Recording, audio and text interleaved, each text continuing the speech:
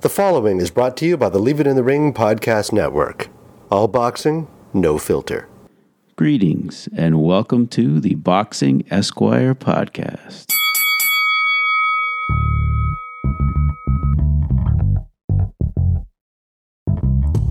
Welcome to another edition of the Boxing Esquire podcast, presented by The Ring and ringtv.com and distributed by the Leave It in the Ring network.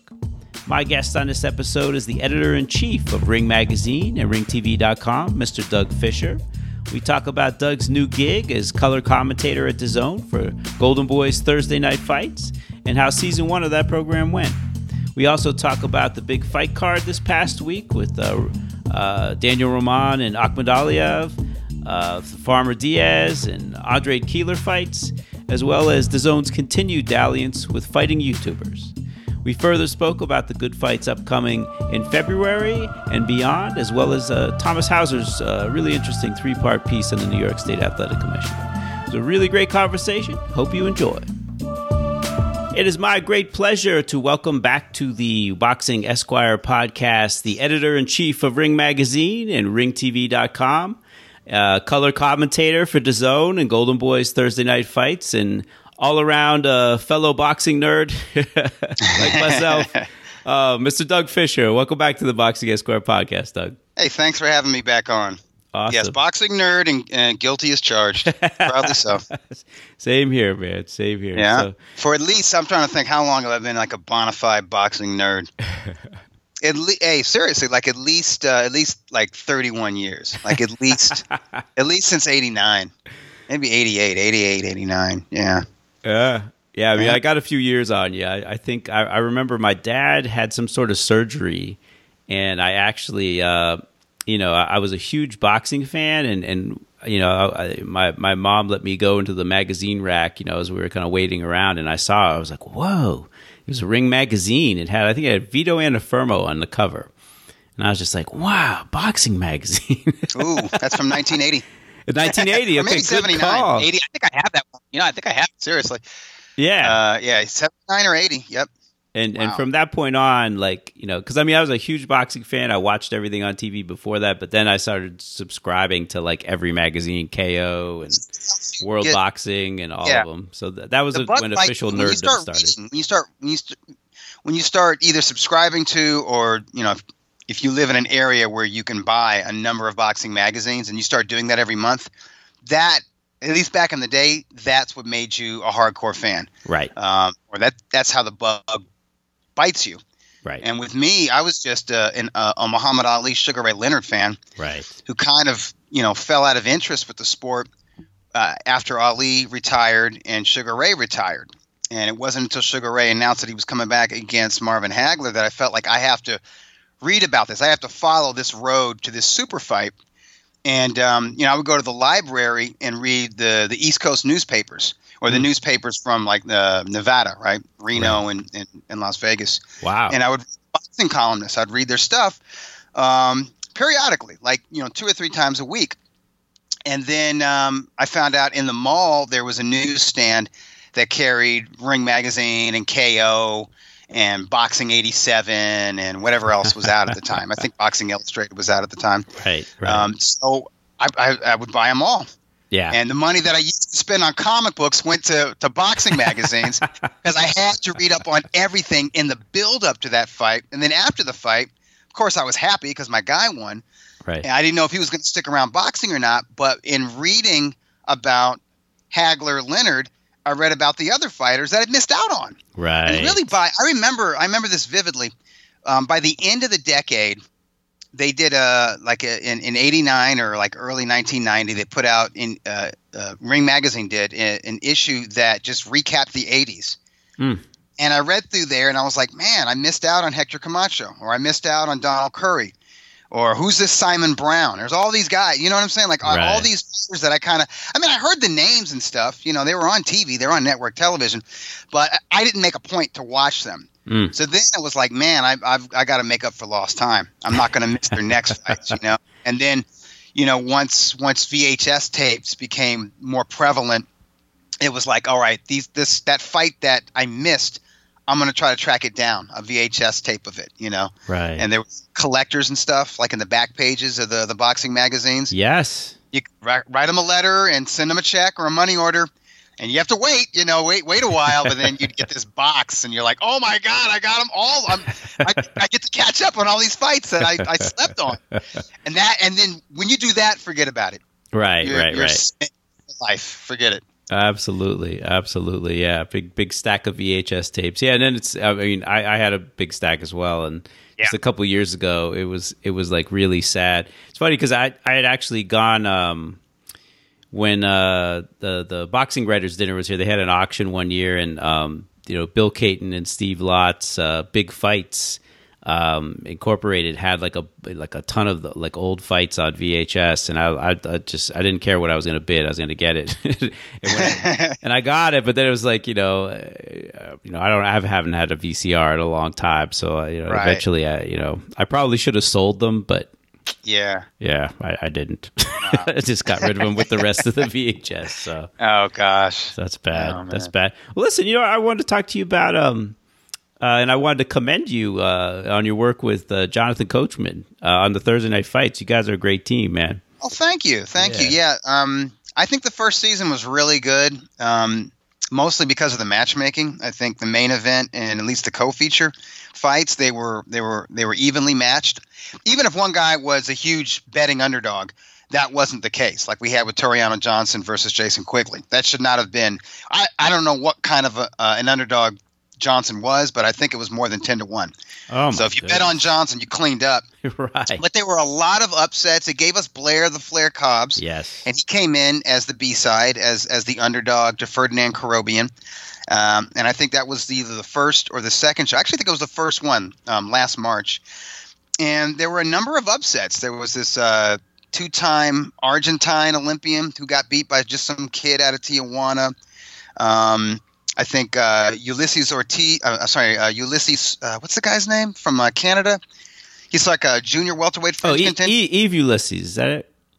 Eves. Yeah. Yeah. Eves. Eve Ulysses. Ulysses Jr. Yeah. He had a tough rematch with Claggett, and then he got beat by Ismael Barroso. Yeah. In the last show of the first season. I think that was December, as a matter of fact. And there's a lot of cases of that. And if they weren't defeated, they were extended and pushed extremely hard, like Manny Robles III was against his opponent, who was kind of under the radar, kind of unknown. And I liked that about the series. Now, the first one of this season, the one that we had last month, not that good. Jason Quigley was in the main event, and I love Jason.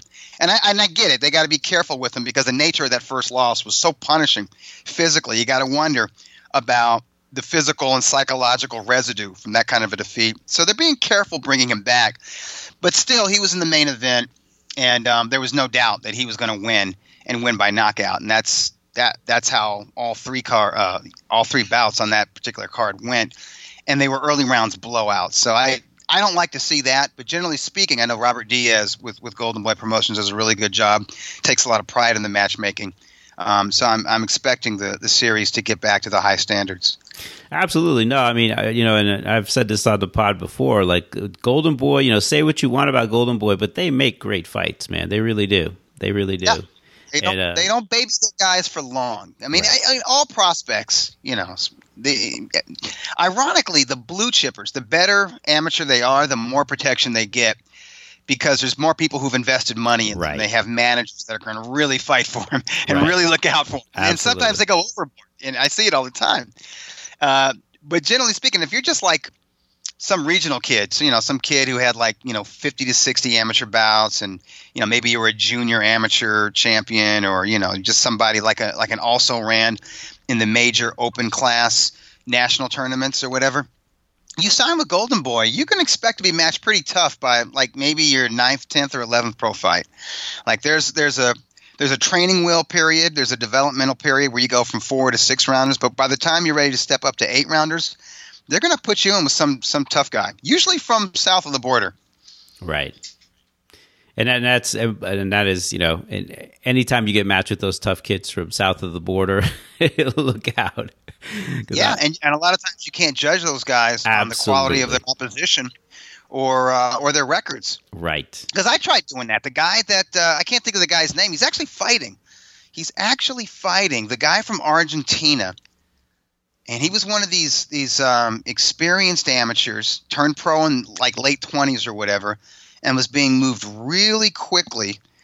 I think he's fighting Oscar Negrete on the next card, and it's a pretty decent matchup.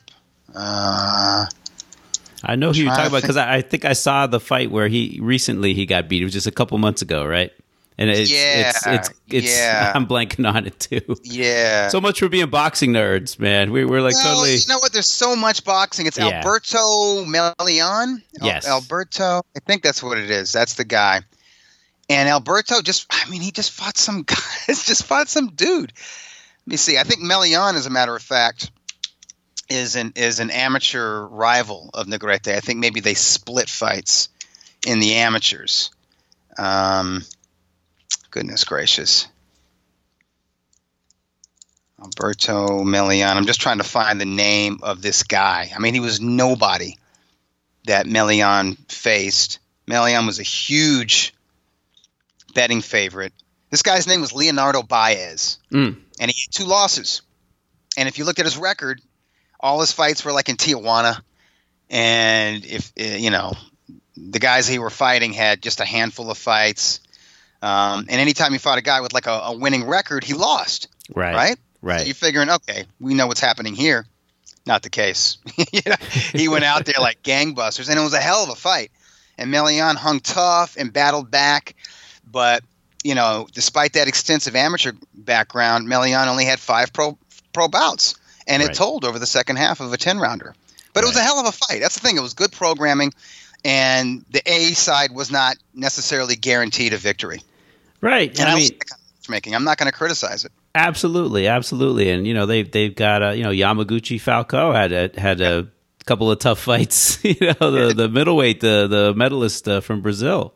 Yeah, he was a bronze medalist. Yeah, and he got beat by Pearson, and then he got beat by Dimitri. Or no, it was a draw with Demetrius Ballard. I thought Ballard won the fight, but same here. Yeah. So they matched it really well. What's it like working with Coach? How tall is that guy? He's great. He's a big dude. He's at least 6'4", maybe 6'5". I mean, he's one of those guys. He was a WWE commentator, broadcaster, but he would get inside the ring. He would do some pro wrestling himself. And you got to be big and strong to rumble with those guys, even though it's scripted. Right. He's a pro's pro. He's professional.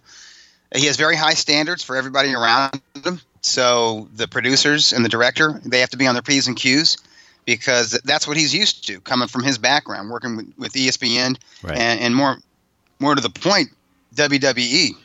Everything is top of the line with WWE in terms of production value, and he understands the showbiz side of boxing, and I think he likes that. He encourages it in the fighters. He's definitely into boxers that have flair about them, like Blair Cobbs, and but he's learning. He doesn't pretend to be an expert in boxing. He's the broadcast veteran, and that's what he really brings to the show. Is this a gregarious, high energy, positive host. And then for the boxing nerd stuff, he turns to the geek sitting next to him, and that's me. And then we have Beto Duran, who's a broadcast veteran himself, even though he's kind of young. And he's got that energy, too. He's got that real positive energy, and he's an excellent play-by-play, blow-by-blow host himself. So he's great between rounds with the anecdotes and the inside information and the information from the cornermen and all that kind of stuff. No, it's great. It's great. Yeah, I definitely like Coach. He's really solid, really a pro. And like you said, he doesn't have an agenda going in. He calls the fights as he sees them. So, it's definitely refreshing. You guys are a good team. And I think if you're somebody who's it's those shows are streamed on various social media platforms with Golden Boy and with The Ring. It's on ringtv.com, but it also goes out either live or on a tape delay basis to regional sports networks all across the country. Right, that's where I see it. Yeah, if you're, you probably see it on the MSG network, Right, exactly. So it's an MSG network out there, and out here it's Spectrum.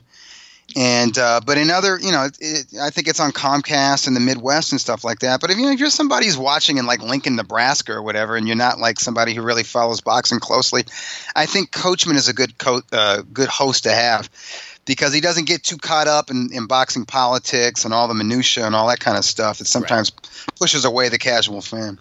Right. Absolutely. And his delivery is kind of like the delivery that you would expect from somebody who calls football or golf or whatever else. He's kind of got that general sports delivery. Yeah, I think that helps. Absolutely. Yeah, he's a pro. He's a pro, and he's. I like his style. He's done really well, because sometimes guys who just do general sports, sometimes they don't adjust so well with boxing. I mean, I don't know. I mean, I forget his name, but was that guy named Myers for on Fox? I wasn't a big. I know fan who you're talking about. Yeah. Yeah, kind of an old head, and just really never grasped the sport, and said some really ridiculous things. It's kind of all right, I think they got rid of him. He's not there anymore. Yeah, I think so. But coach is awesome. So hey man, let's talk about boxing and what's happened recently. I mean, it's it's kind of a slow start to the year, but some really good fights during the week. You get a chance to see was it MJ Akmadaliev against Daniel Roman, the number one junior featherweight in the Rings ratings. That's true, and he earned it. Yes. He earned it. I mean, unified he clawed champ. his way up those rankings, and he was the only unified title holder in the 122-pound division. He's a local guy. I like him a lot. I root for him because I knew about him when he was fighting on Thompson Boxing club shows off TV, and he's one of those guys who wasn't expected to do much in this sport, and definitely an overachiever. And I thought he and MJ just battled a beautiful fight. I mean, that was quality stuff. It was boxing. It was boxing, and it was fighting. Right. And a lot of ring generalship from both men. And I thought, I couldn't tell this from some of the DAZN commentary, I thought they were ebbs and flow to this battle. I thought it was seesaw. I thought it was back and forth all the way to the final bell. And I thought it could have gone either way. I was fine with Akmadaliev winning a split decision, but I thought it was a 7-5 type of fight. Either way, it could have been a draw, or either guy deserved to win by 1 or 2 points. That's how I saw the fight. So nothing. I don't think Roman needs to hang his head down in shame, and I hope they have a rematch. I hope that he gets another title shot soon, or at least a high profile bout very soon, because I think he's a quality operator in there, and he's a wonderful human being. Yeah, absolutely. You could tell in the interview. I mean, after the fight, too, just a really humble kid, hardworking kid, no excuses. But yeah, I'm with you. I mean, the commentary, it seemed like they were kind of hyping the great prospect in Yes. MJ. But I mean the last half of the fight, especially. I mean, MJ would the first 2 minutes of every round, he was doing absolutely nothing. I mean, he was just like, not like, and he wasn't letting Ramon do a lot, but Ramon was fighting 3 minutes a round, and he was landing great body shots, and he'd pick them off with an uppercut or a hook every once in a while. Yeah. And, Akmadaliev was very smart and cagey in that he would try and steal rounds right at the end with some flashy stuff. Yeah. Every round was closely contested in that fight. Yeah, I would so like to see that one again. That's, it wasn't a rock'em sock'em robots type fight, but I would still make that like, the initial entry of like a fight of the year type candidate, because it was just so well contested. Well, it was quality stuff. It was quality work from both sides, and I agree with you. I like the consistency, the offensive consistency from Roman, and I don't think he got enough credit for the body attack as he should have, but we see that often. Right. And it shouldn't be the case in professional boxing, but generally speaking, a good body shot really doesn't get recognized unless it causes the opponent, the receiver, to at least wince in pain. Right. Otherwise, I think a lot of professional judges, which is sad, I think they miss it, or they just overlook it, or they don't rate it as much as like a good stiff jab. And I I don't think that or like a solid headshot, right? I mean, it should count as much as like a head snapping, headshot. That's what I think. Yeah. Unless it's a straight jab to the body, when you land a good body shot, that's a power shot. Absolutely. And it should be recognized as such, but it seldom is. Like I said, unless it causes a very noticeable reaction from the receiving fighter. It's a great point. And that's not. I don't think that's fair at all. But it is what it is. I want to see both these guys. I want to see them in again, and I think Roman will fight with more of a sense of urgency. I think he'll start faster. And I think Akmadaliev will probably stand his ground a little bit more because he's the defending champion now, and he's got that confidence, and he knows he can fight a hard 12 rounds against a world-class opponent. And I actually think this would be one of those instances where the rematch would be better than the first fight, and that's saying something. Right. I'm trying to think, who has Akmadaliev? Which promoter has him? Any idea? That's a good question. That's a good question. I know that, I just know that he's trained by Joel Diaz. He's part of what I call the Uzbeki clan out there in Indio, California. And they all have different – maybe he's managed by Kornilov. Maybe Vadim Kornilov is the manager for all these guys. And I honestly, I don't know who MJ's promoter is. Maybe he's a free agent. I don't know. That's a good question. Yeah, because I've seen him on wasn't he on Triple G's undercard in his last fight? Gosh, one of these guys were.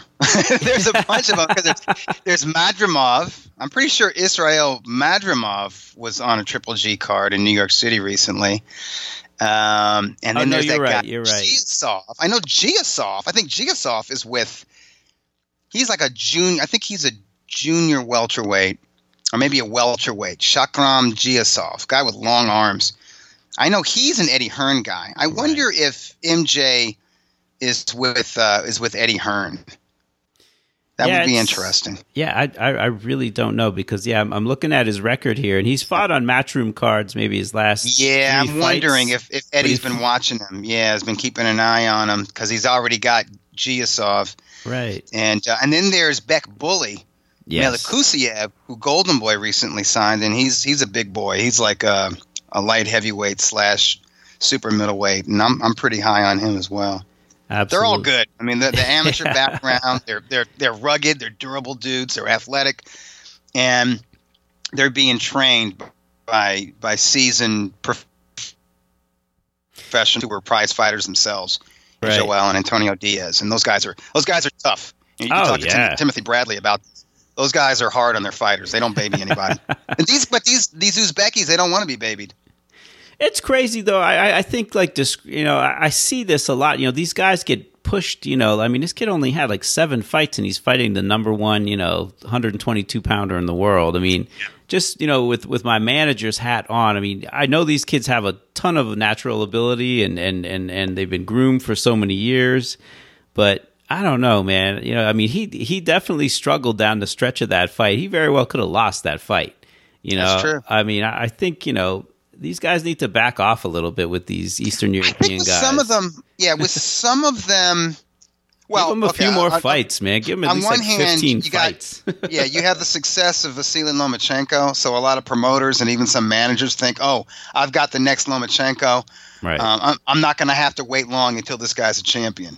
I'm gonna get a return on my investment as soon as possible." Right. And some promoters even think that way, which they shouldn't. But I think in a lot of cases, it's their age. A lot of these guys are turning pro in their mid to late 20s. Right. And they're thinking, okay, we gotta match these guys tough as soon as they're able to, and so they know they're mature. It's not like they're teenagers. It's not like they're growing into their man strength. They are men, right? And they've basically been semi-pro for several years as experienced amateurs on these national teams, and a lot of them have the World Series of Boxing experience as well. So they're like, we shouldn't have to baby them. That combined amateur and semi-pro experience is like having 20 fights or 15 fights or something like that. So they think about it like that. And I noticed with Giasov, Eddie Hearn's kind of carefully, kind of tested him a few times. And when he saw Giasov struggle against some gatekeepers, I'm trying to think of the guy who kind of put it on Giasov a little bit. Didn't get credit from the official judges. I think it was Emmanuel Taylor. Yes, Emmanuel Taylor. Yep. Gave Giasov a tough fight. It was last March at the Forum in Inglewood. And I noticed Eddie Hearn backed off a little bit and is developing Giasov the way you would a normal prospect. But Giasov also turned pro at an earlier age than these other guys. Giasov, I think, turned pro at like 22, 23. Yeah, he's 26 now. Yeah. You don't have to rush him. And I think MJ is 25, though. That's the thing. Oh, he's young. You know what? Then I don't know why they needed to rush him. Here's another factor. I think MJ was the WBA's mandatory, or number one in the WBA. Right. So sometimes the sanctioning organizations are complicit in the rushing of an experienced amateur because they buy into the hype. Right. Well, but I mean, that's on the promoters and the managers, though, because he wouldn't have been in an eliminator or whatever unless they put him in it. So yeah, I'm sure they were lobbying the WBA, but I'm sure the WBA is thinking, okay, well, the guy was a world amateur champion or whatever, so yeah, let's move him quick, that kind of thing. Right. Yeah. Well, I guess it worked out this time. He won. He obviously has a lot of skill, a lot of talent. But I would have definitely maybe given him at least 3 or 4 more fights at the world class level to mature and be able to just kind of mentally handle 10, 12 rounds. I mean, I was kind of close. I mean, I was involved with Sergei Derevianchenko at the beginning of his career and so on. And he was, like you're talking about, a guy who kind of turned pro late, who had like a ton of World Series of Boxing fights. Yeah, didn't he have more than 20? Yeah. And he only lost one to Brian Castano, which in a very, very close fight. If you that's impressive. Go watch that on YouTube. It's an absolute war between those two. Yeah, I was going to say, I bet that's a good fight. Yeah. I like how those styles match up. I'll have to check that out on YouTube. But I know even with Sergey, just the thought of going 10 rounds, it's more a mental thing, and 12 rounds especially too. It's definitely a mental thing, and you could tell with that MJ kid, he was definitely conserving energy and just being fearing that you're going to get tired and so on. It's that's why you take time with these guys and build gradually. I agree with you. Yeah, and that's why I slightly favored Danny Roman in that fight because he's had hard 10 and 12 round fights. Yes, back to back. And he's so well schooled. I love watching that kid fight, man. Just the way he puts punches together and judges distance and nothing defends. flashy either. He's not like elite class in terms of speed, power, reflexes, or anything like that. He's not like a great natural talent or natural athlete. Right. But because of that, he's become a well-rounded fighter. He's a complete. Oop! You cut out. Drop off. I was just saying, he's not he wasn't a super talent. He's not like a natural athlete or a natural boxing talent, and doesn't have like elite level speed, power, reflexes, and all that kind of stuff. But because of that, he learned his craft well. He's a well-rounded boxer. Yes, he's a complete fighter, and he's fun to watch because of that too, because he's got the right mentality. Right. Absolutely. Well, also on that card, we had Jojo Diaz finally, winning that world title in his third shot against Tevin Farmer. It was excellent performance by Jojo. Excellent performance. I thought after that cut, I was like, I almost left the room because I was like, this kid is snake bitten. He cannot win a world title, man. Forget it. There's just something. The universe is out to get this kid because that cut looks so horrible. Oh, yeah. I think Cliff Roll described it as pornographic, and that was spot on, by the way. It was just, that's a gash. That was a gaping head wound. Yes. And it's on his eyelid. It's above his eye. And I was like, how is he going to overcome this? But to a certain extent, he had a willing participant in Tevin Farmer who stayed in the pocket more than he should have. I thought that Farmer needed to stick and move because Jojo has trouble with lateral movement. But if you stand in the pocket with him, you stay in range. Diaz has got quick hands. He's a good counter puncher. He's a good body puncher, too. Doesn't have world-class power, but he puts his punches together well. And judges can hear the snap on his shots, too. He's got some torque.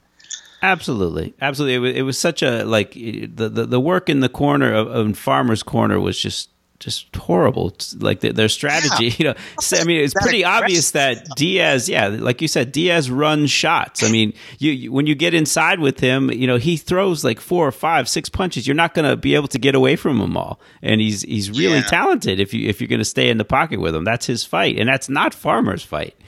And they're like, oh, you got to be aggressive. And it's like, that's I didn't get if I've learned I think anything they were in thinking managing that fighters, it's like when you're in big fights, you bring your A game. You do the thing you do Right. best, and if the guy beats you, it you tip your naturally. hat. Yes. Yeah. Don't fight out of character. In other words. Yes. That's not the time to fight out of character. Right. Exactly. No, I agree. I have to think that Farmer and or his corner underestimated Diaz's character and resolve just a little bit, and they were thinking like, we can break this kid. Right. We can get in this kid's chest, and we can seize his heart, and we can take over this fight. And it didn't happen. Right. Yeah. With it's funny too. With Tevin did look a little bit off, and I mean, Lou DiBella, his promoter, like had him go to he took him straight to the hospital because his eyes were. Yeah. I mean, he's got the kind of cross-eyed thing, but his eyes were like rolling in his head, and he was like shuddering a little bit in between. He was rounds. blinking a lot, and he was it was like these involuntary nods, almost like he was eating an uppercut. Right. And it was happening after the fight too. Even after the official decision was announced, as he walked back to his corner, his head was nodding uncontrollably. Right. So I was thinking maybe he pinched a nerve or something like that. Yeah. Someone had said he has tics, like he might have Tourette's or something. I had never heard that before, so I don't know if they were just like guessing or something. But no, that's definitely guessing. Yeah. I'd never seen that before. Guess. I mean, but yeah, it was a bit. But honestly, I didn't notice it until really late in the fight. It wasn't noticeable to me until like maybe around the 8th round, and then I started noticing it. And by that time, the commentators had picked up and they were talking about it. So I did notice it. I don't know if it was a huge factor in the fight. I was thinking more. He kept dropping hints all week via social media and in articles and during interviews that he had maybe 1 or 2 more fights at 130 pounds. And when a boxer says that, that means they're struggling to make that weight. So I wondered if maybe he drained himself making the junior lightweight limit. Yeah, he looked really flat. There wasn't a lot of energy. I mean, usually he's a kid who is bopping around the ring and clowning and definitely giving you some head movement and all that, and like none of that was present in the fight. I mean, he tried. He definitely stayed in there when they told him to be aggressive. He got on the inside and was winging big shots, but yeah, I mean, and I definitely don't want to take anything away from Diaz because it very well may have been Diaz's body attack just took it out of him. Yep. But yeah, True. it looked pretty. It was kind of a flat performance from Farmer and just a really efficient and energetic performance from Diaz, who really wanted it. You could tell. So credit to JoJo. So. I mean, junior lightweight is absolutely stacked. I mean, that's such an exciting division. You just hope that the politics of the sport doesn't get in the way. But I mean, man, there's just so many great fights to make it that weight. I mean, who would you like to see? Diaz? You don't in have a perfect world. You don't have to break into Fort Knox to pay these guys. You don't have to overpay junior lightweights the way maybe you do for the glamour divisions like middleweight and welterweight and certain heavyweight.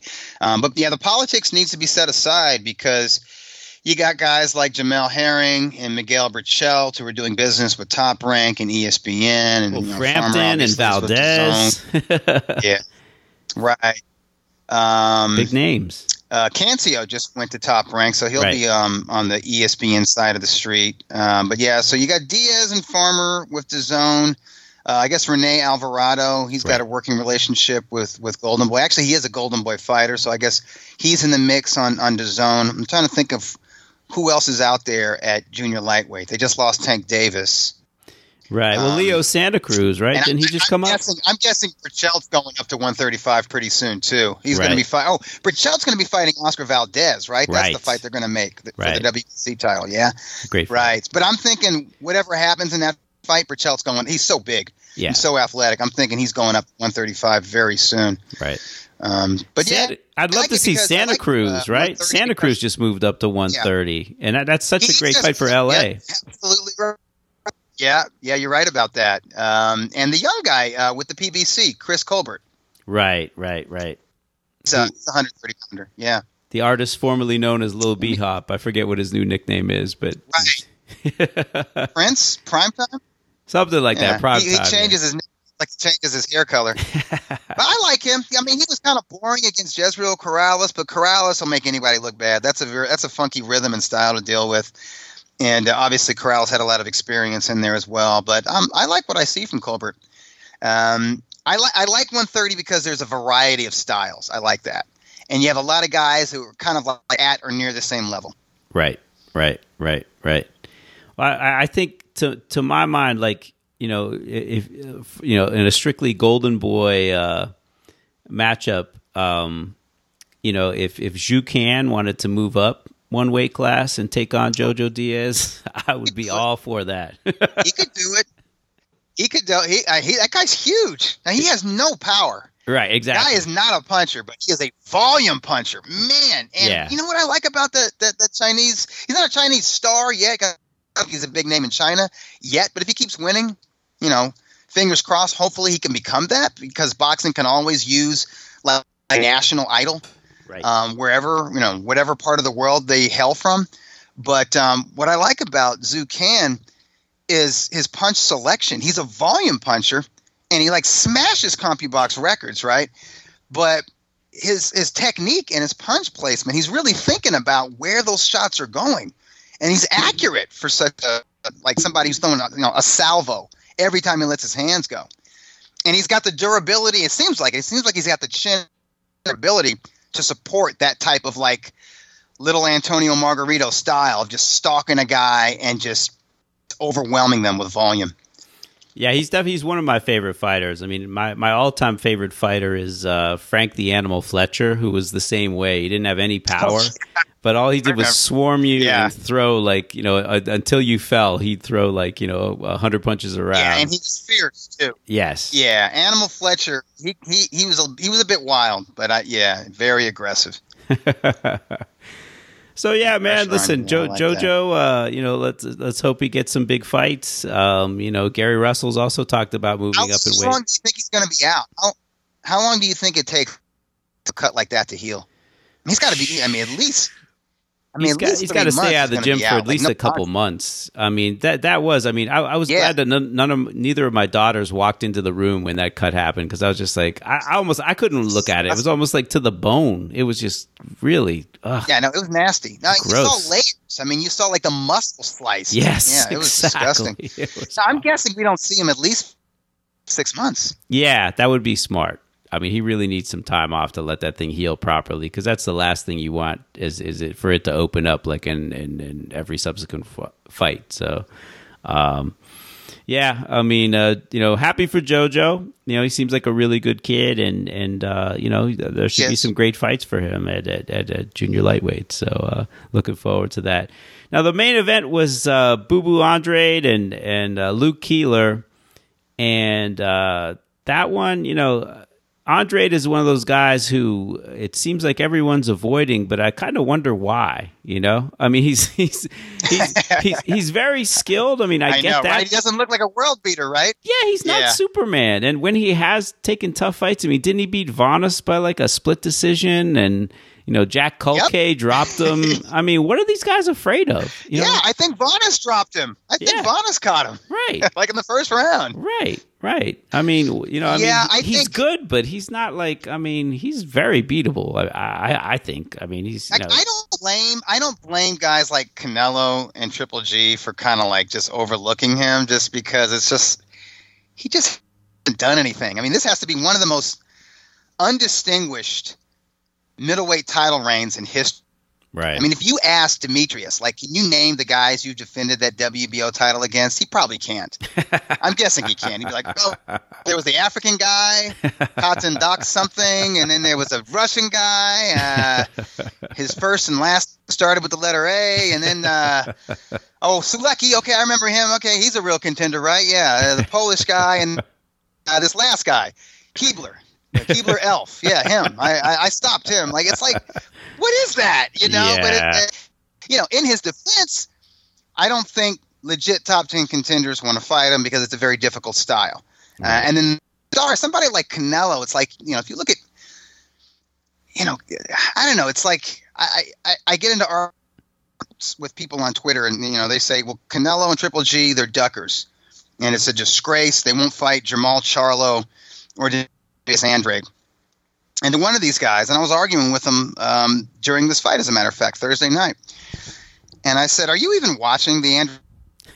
And he wouldn't answer me. I was like, "What round are we in right now? Are you watching the Andrade fight?" Because I mean, I don't think they're avoiding this guy because they're scared of him. Okay, I think they're just like, this guy is like, he looks like Scooby-Doo on roller skates. It's just, that's going to be an ugly fight. He doesn't bring anything to the table. He does not bring a dedicated fan base. It's not like, Canelo and Triple G, they had each other. Canelo, a bona fide superstar, and Triple G, a bona fide attract. Triple G, a guy who could sell out Madison Square Garden and the Forum. So both coasts, and even go to London and sell out the O2 Arena. So he's got fans. People know who he is. There's some reward that comes with that risk of both those guys fighting each other. And I love Jermall Charlo. I love watching him fight. I actually think he makes for a fight in Texas against either Golovkin or Canelo. I think that's a big event in Texas. But he's fighting nobody. There's got to be better fighters than these guys are fighting. There's got to be better guys than Brandon Adams. There's got to be better guys. Who was the junior middleweight that Hogan, Dennis Jermall Hogan Charlo just fought? Dennis Hogan. See, that doesn't seem. It doesn't. And saying, well, Dennis Hogan deserved a decision over Jaime Munguia. So what? Who cares? Who saw the fight? And by the way, who saw Charlo versus Hogan? Right. What did that peak at for Showtime? 207. It was low. It was low. So Canelo has to fight that guy. So like Canelo, one of Canelo's poor pay-per-views. Okay, like Canelo versus Liam Smith, right? Liam Smith, who's like not even a big shot in Britain, right? He's nobody in Texas, totally unknown. But Canelo can still do 50,000 at Jerry's World, okay, in Arlington, Texas, and the pay-per-view did at least 300,000 pay-per-view buys, if not 350, right? Right. So Canelo's doing more buys than Charlo is doing views on Showtime. It's really, these guys need to like bend over backwards for you. It's like, I don't know. And then I don't know what to believe. You have De La Hoya saying that Golden Boy made a lucrative offer to Charlo.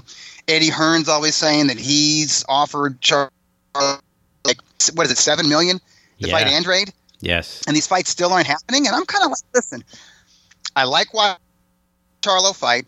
I like Andrade. I like his personality. That's the one thing he would bring to a promotion. Doesn't bring fans. But he doesn't bring like an entertaining fight. It wouldn't be a fun fight to watch. Right. But at least during the build-up of the fight, he'd be an interview because he is a good interview. I like talking to the guy. But these guys need to fight each other. They need, both of these guys need a big win under their belt before they say, hey, fight me Canelo or fight me Triple G. That's just how I feel. And since they're both struggling, they're both fighting fringe contenders right now. They might as well fight each other.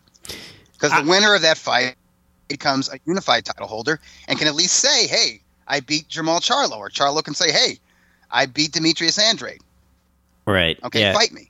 Yeah, I mean, I know that there's a group of fans in the PBC who definitely are like, well, why do these guys have to fight each other? Why doesn't Triple G fight him? Why doesn't it? And it's like, I don't know, man. I mean, Triple G has done that. Paid his dues. Yeah, Triple G just fought Sergey Derevyanchenko. A top 10 not fighter. A chump, okay? Right. And before that, fought Canelo twice. Yeah, he had Steve Rolfe. Right. Yeah, but then Canelo Alvarez, and Alvarez fought Golovkin, and then he had a Rocky Fielding in there. But right after that, he fought Daniel Jacobs, and right after Jacobs, he fought Sergey Kovalev. So it's like they're fighting top guys. Maybe not every outing, but they're fighting top 5 guys. The least these guys who are calling them out can do is fight a top 10 guy, a legit top 10 guy. Right. I mean, like Derevyanchenko is out there. He's out there. You know what I mean? Yeah, actually, Lou just said in an interview that Derevyanchenko hasn't gotten an offer from anybody. He hasn't gotten an offer from to fight Charlo. He hasn't gotten an offer to fight Andrade. Although I know when in the last days of HBO, I think that Peter Nelson desperately wanted when they had. I mean, I think HBO signed Andrade for a little while, and they desperately were trying to make the Derevyanchenko fight. But and talk to both sides, and they'll both say the other side was ducking and priced themselves out. So. For some reason, those two guys don't want to fight each other, and maybe the DiBella embargo that's going on at least was rumored in the USA Today article. Maybe that's what's keeping Derevianchenko from fighting Charlo. I don't know, because that would be a great fight. I sincerely hope that is not the case. Yeah, that's tough. That's crazy, but yeah, I mean, these guys are in a tough spot. They're talented fighters, but they're not they haven't got that win to make them superstars. So like the really top guys are kind of like, if I don't have to fight him, I won't. And and there's 160 unfortunately is very top heavy. It's not really deep division. I mean, once you get out of the top five, there's really not a lot going on.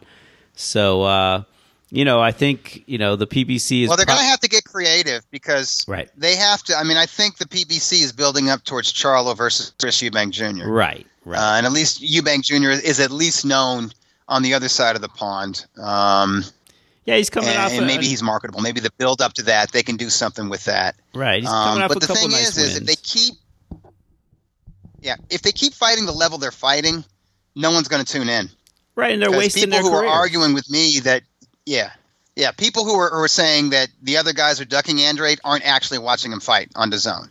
And DAZN is not an established platform in the United States. Right. So it's a small audience to begin with. Right. And Charlo doing under 300,000 views for Dennis Hogan, that's boxing fans sending a message to Showtime and to Charlo. It really is. It's just like, hey, we've seen this, Right. We don't need to see another Brandon Adams. We need to see you win with a legitimate middleweight. Chris Eubank, okay, I like Chris Eubank. He's a tough cat. He's definitely there to be outboxed, but he's not an easy night's work.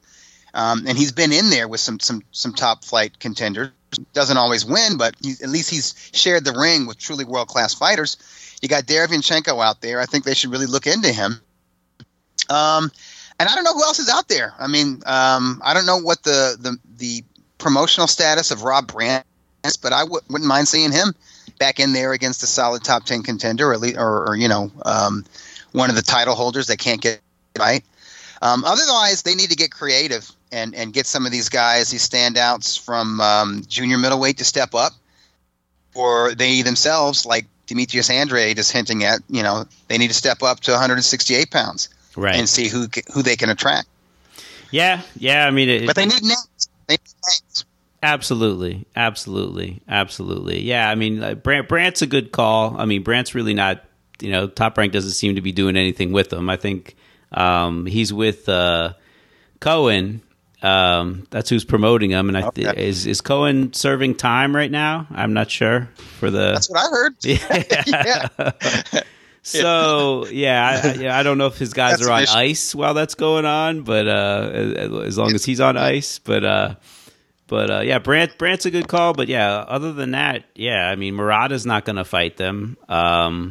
Eubank Jr. probably. I mean, it seems like that's the fight they want to make for Charlo. But Derevianchenko, either gets. I don't think Golovkin's going to rematch him because Golovkin's hoping to get. I mean, he's got the mandatory, and then he's hoping for the third fight with Canelo in September. So So what what does Andrade do? I mean, he's got to move up and do something. To get his career. Just he needs a big win, like you said. He needs a signature win so that these guys.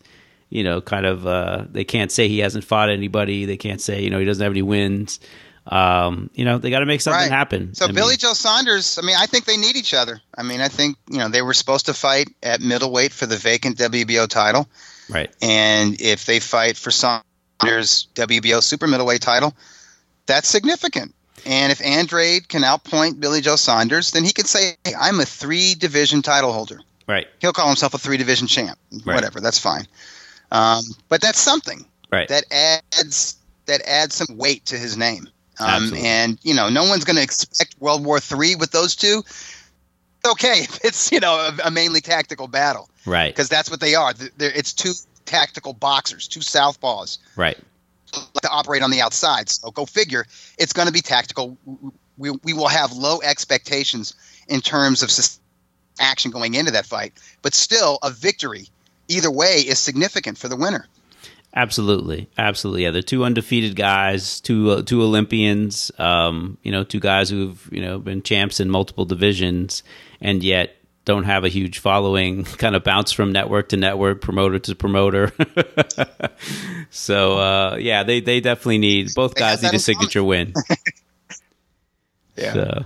So well, I guess the one other thing to talk about from the card was the continuation of the YouTube boxing phenomenon. You had Jake Paul, the twin brother of Logan Paul, getting a first round knockout over someone who was it Ali Gibb was his name. I have no idea who he was. I think so. Yeah, I had no. Celebrity I'm still boxing. not sure about the Paul brothers. I don't know what they do. I don't know why they're famous. I know they're YouTubers, and they have followings. I mean, they have millions of followers. Well, and they seem like they're jocks. They seem like these guys that are physical and are somewhat athletic. And I'm not mad at them for doing what they're doing. And I'm not mad at DAZN either because they move the needle and DAZN needs subscribers and they need to get their name out there to a younger demographic. And these guys are a vehicle for that. And in a way, I'm kind of proud that they choose boxing. Like they could be doing MMA, right?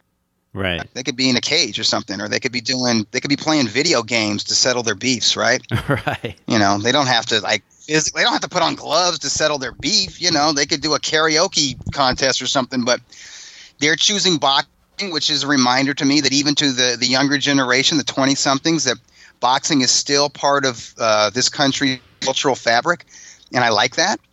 I don't care to watch them fight. I mean, just for the experiment or just novelty of it, I covered the who's Paul's older brother? Is that Jake? There's Logan Paul, the guy who fought KSI. Oh, Logan, yeah, the Logan Paul KSI fight, the rematch that was at the center. I just wanted to see who's going to show up, and people showed up, and it was a different crowd, and it was fun, and I watched that 4-round. I watched it, and I was mildly entertained. It was like a club show. Right. It's like a club photo. And that's it. I admired the guts that both showed, but that's it. I don't need to watch this over and over again. So, with Thursday night's DAZN broadcast, when I needed to walk my dog, when Jake Paul and this other guy Ali got in the ring, or as soon as they were walking out, I walked my dog. And I came back, and Paul had scored a first round knockout. Mercifully, it was over. And I didn't care to watch the replay. Yeah. Yeah, I heard it was weird.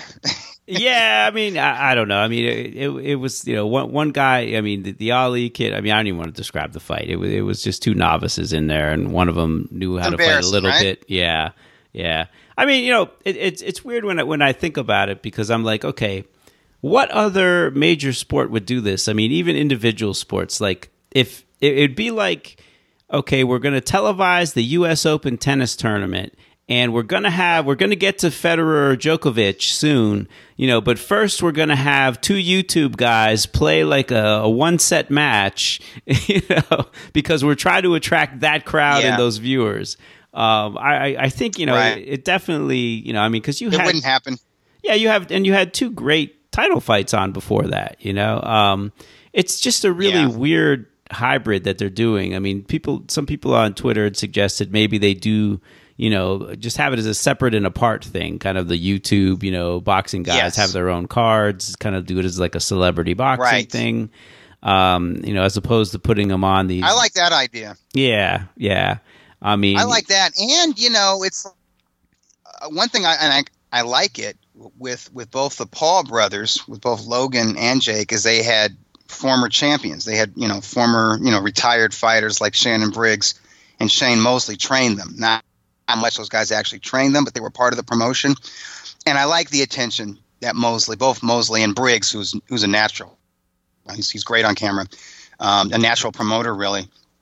I like it. I like that they got the spotlight. And so that's something I'd like to see continue. And I'd like other fighters to kind of involved in that, if it gets them some attention, some exposure, and however they lay that, it's up to them. But that is one of the positives of it. But I agree with those fans that would rather not like legitimate boxing mixed with YouTuber boxing. It's just keep the YouTuber stuff to itself. It'll still get this or that demographic that DAZN wants, and hopefully the subscribers that they need.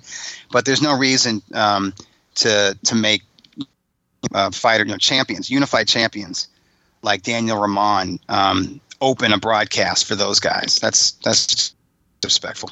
Absolutely, absolutely. So, of course, I know you're looking forward to a potential Antonio Brown and Logan Paul fight. No, not. I mean, no, and I wrote about Brown.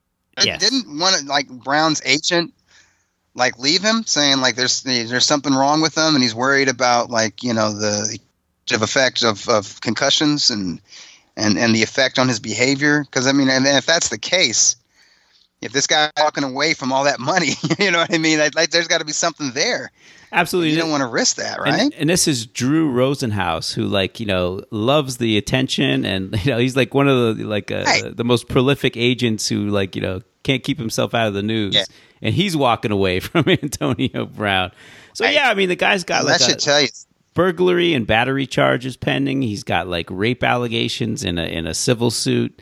His agent drops him, and asks him to seek help. But you know what? If you're Eddie Hearn, you're going to offer him a 7-figure payday for a boxing match. Sure. It's just kind of come on, guys. It's a bad look, though, if it goes through. Oh, my God, it's a bad look. I mean, are you that desperate for subscribers? Yes. Yes, I think so. Such a pathetic look. Apparently, right? I mean, they're pulling out all the stops. I mean, I get it. It's entertainment. We're all in the entertainment business, but it's get a lot of attention because of the controversy. Because of the controversy, it would get a ridiculous, an unprecedented amount of attention. As a matter of fact. Yeah, but it's not good attention. And everybody ripping it. A lot of folks would cover it just to rip it some more. Oh. You know what I mean? And not just the boxing scribes, but general sports reporters. Just general sports and entertainment media would cover that. Yeah, they would. And that's what they're thinking. That's what Eddie Hearn's thinking of. Yeah, and I'm sure DAZN is pushing it, the higher ups at DAZN too. Yeah, are pushing it. But but man, and I know that we are the red light district of sports and all that. But man, it's for the people who actually worry a little bit about the soul of the sport. It's is this where we're at, man? Is this what it's come to? Come on, man. You're getting a guy who literally his agent, in so many words, is saying the guy's got CTE. And we're making him a 7-figure offer to get in the ring with a YouTube guy, and I mean a 7-figure offer, 7 figures. I'm you know how many fighters have worked, how many years, in their career, to make that kind of money, and we're offering it to to a problem child, at best, football player, and who's never had a fight. It's ugh. Yeah. Blah. That is where bad taste. We're at. Yeah, that's where we're at, apparently. Yes, we are there. Indeed, that is where we're at. So hey, just wanted to look ahead in the schedule at some fights and get your opinion on the schedule coming up this month in February. I guess I'll start, although there is a fight, February 1st, but PBC kind of a tune-up fight for. I think it's a tune-up fight. Talking about Ugas, Dennis Ugas. Ugas. Yeah, where did they dig up Mike Dallas Jr.? Okay. And Fidel Maldonado. I thought he was done. I know both these guys have been ground down. Maldonado's still young, but he's a lot of wear and tear on that cat. Absolutely. I hope the referee's watching that really closely. Yeah. Absolutely. I'm trying to think of the last Mike Dallas Jr. fight that I actually saw. Who did he get starched by? Was it Matisse? That was Lucas Matisse. Yeah. And I think that's the last time I saw him. Yeah. That was 2013, Doug. That was 7 years ago. So. Oh my goodness. All due respect to Mike Dallas. Yeah, it's been a while since he's been in with the world-class fighter. I like Mike. No, I like Mike. He was an overachiever. He did well. He did well under the tutelage of Virgil Hunter. Okay. I thought Virgil Hunter had boxing really well. Yeah. Until the Matisse fight, which he shouldn't have taken that fight. Yeah. He got waxed by Matisse, and that was a long time ago. So, That was the only outcome of that fight, too. Not looking forward to that one. I mean, that one's one of the weaker ones on the PBC schedule. But a week later, yeah, because Ugas is legit. That dude, the Cuban, is good. He's absolutely a legit top 10, maybe top 6 or 7 welterweight contender. Oh, no question about it. I mean, he's a guy who had that kind of lull in his career where he lost a few fights and people kind of gave up on him and they made him an opponent. And he's definitely fought his way back. His way up. And a lot of people thought like he Danny beat Roman. Yeah, a lot of people thought he beat Sean Porter. I mean, that was a really close fight. Could have went either way. And look what Porter did against Spence. So you know what kind of a fighter Ugas is. So I might be in the minority. I actually had Porter winning that fight by a point. I know I'm in the minority, and I had no. That could have went either way. That's completely legit. I had it really close. No, it was a close fight. It really could have went either way. Anyone saying that Ugas got robbed and all that, I think that's way overstating it. That was definitely one of those. A lot of close rounds, not a lot of clean punching. It's like you're picking between 1 or 2 punches in each round. Definitely could have went either way. It wasn't a good performance for Porter, though. That wasn't Porter's fight. Right. The fight that we saw Porter put forth against Errol Spence, that's a Sean Porter fight. Right. And, credit to Sean Porter, though, because, everyone, because he comes in flailing and doing those things, people think he's like a dumb slugger. Every time I look at Porter, he's an extremely smart fighter. I think what he saw against Ugas when he laid on the inside, Ugas just had faster hands. It was getting off and out punching him to the body.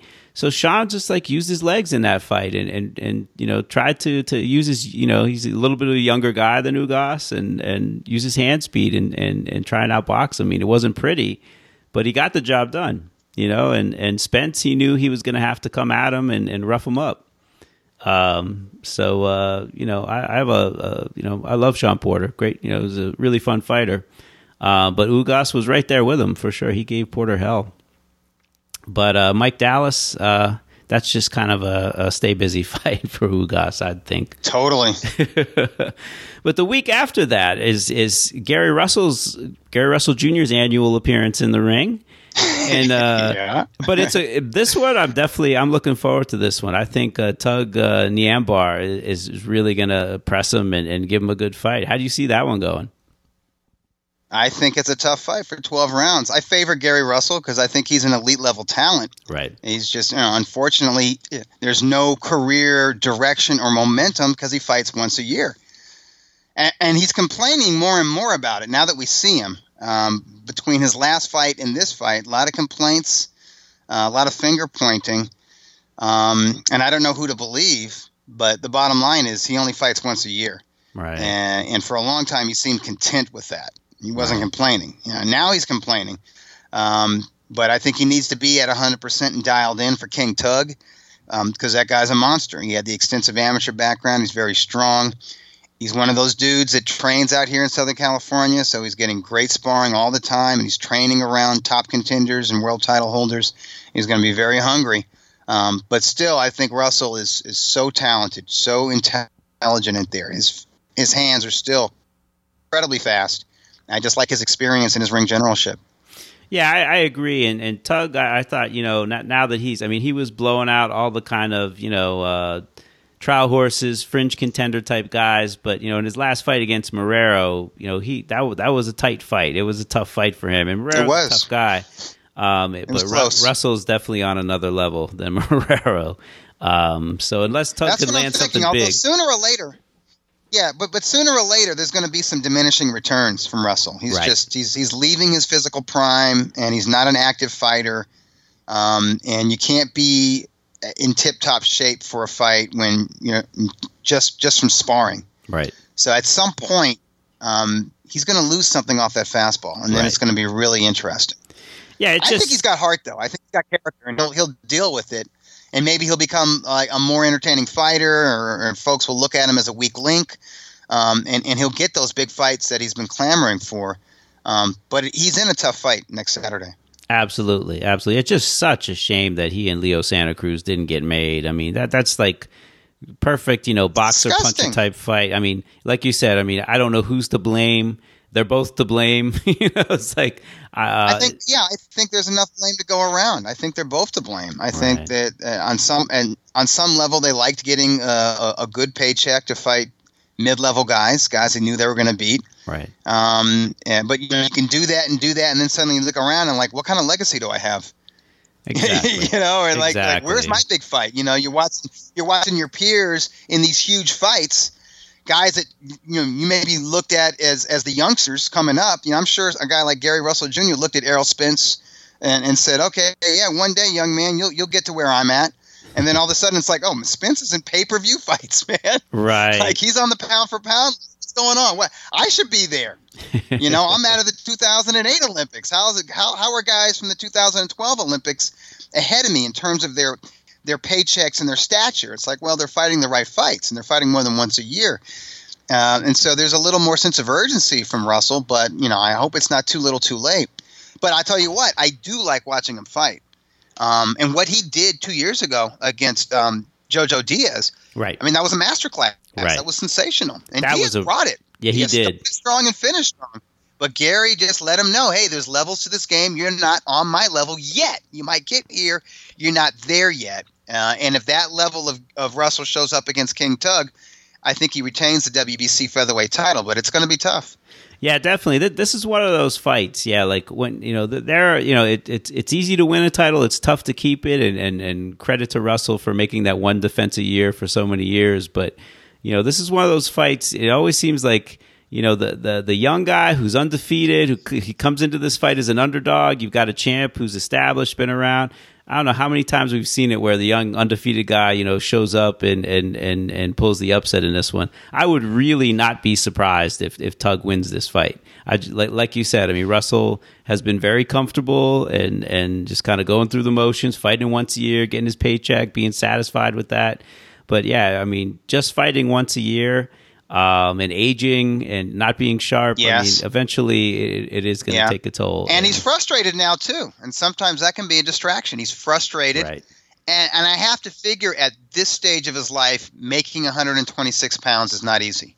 Right. I have to imagine he's beginning to struggle a little bit to make that featherweight limit. So all of those are factors. Absolutely. Absolutely. An interesting old man fight on that undercard. You've got Guillermo Rigondeaux against Liborio Solis. Solis a former champion, Rigondeaux a former champion. Rigondeaux moving down to bantamweight, which I think that's going to be interesting. It's really rare. Yeah. A guy his age going down in weight, that's rare. It usually doesn't work out. Right. It'll probably work out for Rigo. Right. But he's interesting because he's having to fight more. He's definitely lost something off his fastball. He doesn't have the same hand-eye coordination and reflexes that he had when he was in his prime. And by the way, actually his real prime was at bantamweight or lighter as an amateur. Right, absolutely. His first Olympic appearance in 2000. Oh my God, 2000! Was that the Sydney Games? Yeah, he was amazing. He was incredible. He was off the charts, his talent. Man, that's 20 years ago. Yeah, but that was really his prime. Absolutely. That was his prime in 2004. That's his prime. We didn't really see him at his best, at his athletic peak. But he's such a brilliant boxer that he was able to do what he did as a professional, and he has that experience that he can fall back on. But Solis is, anyone's live against Rigo, and if dropping from 122 to 118 takes something out of him, we could have an upset. Yeah, Rigo was very close to getting upset in his last fight. I mean, Julio Ceja had him hurt on at least 3 or 4 occasions where he's his legs were wobbling and his the gloves came down. You thought this might be the end, but he pulled it out with that big bazooka of a left hand that he's got. But Solis isn't a big puncher, but yeah, and they're both. Rigo's 39, Solis is 37. This is definitely an old man fight. Especially for those weight classes too. Absolutely. But Rigo is pretty extraordinary, so you kind of expect that he'll do enough to win that. The 14th, I guess, Valentine's Day. We have the matinee idol Ryan Garcia in there against Francisco Fonseca.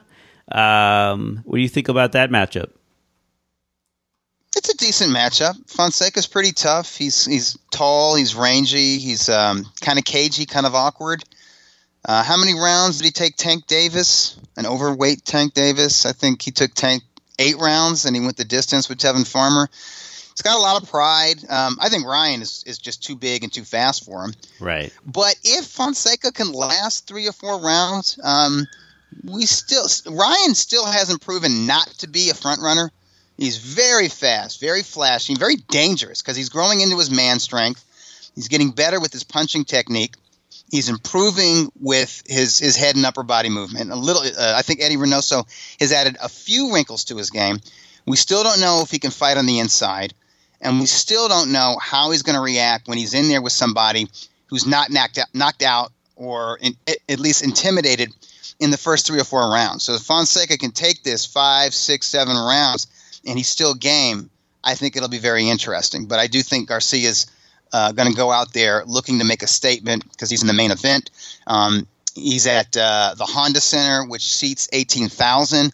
I think Golden Boy has already sold out the lower bowl.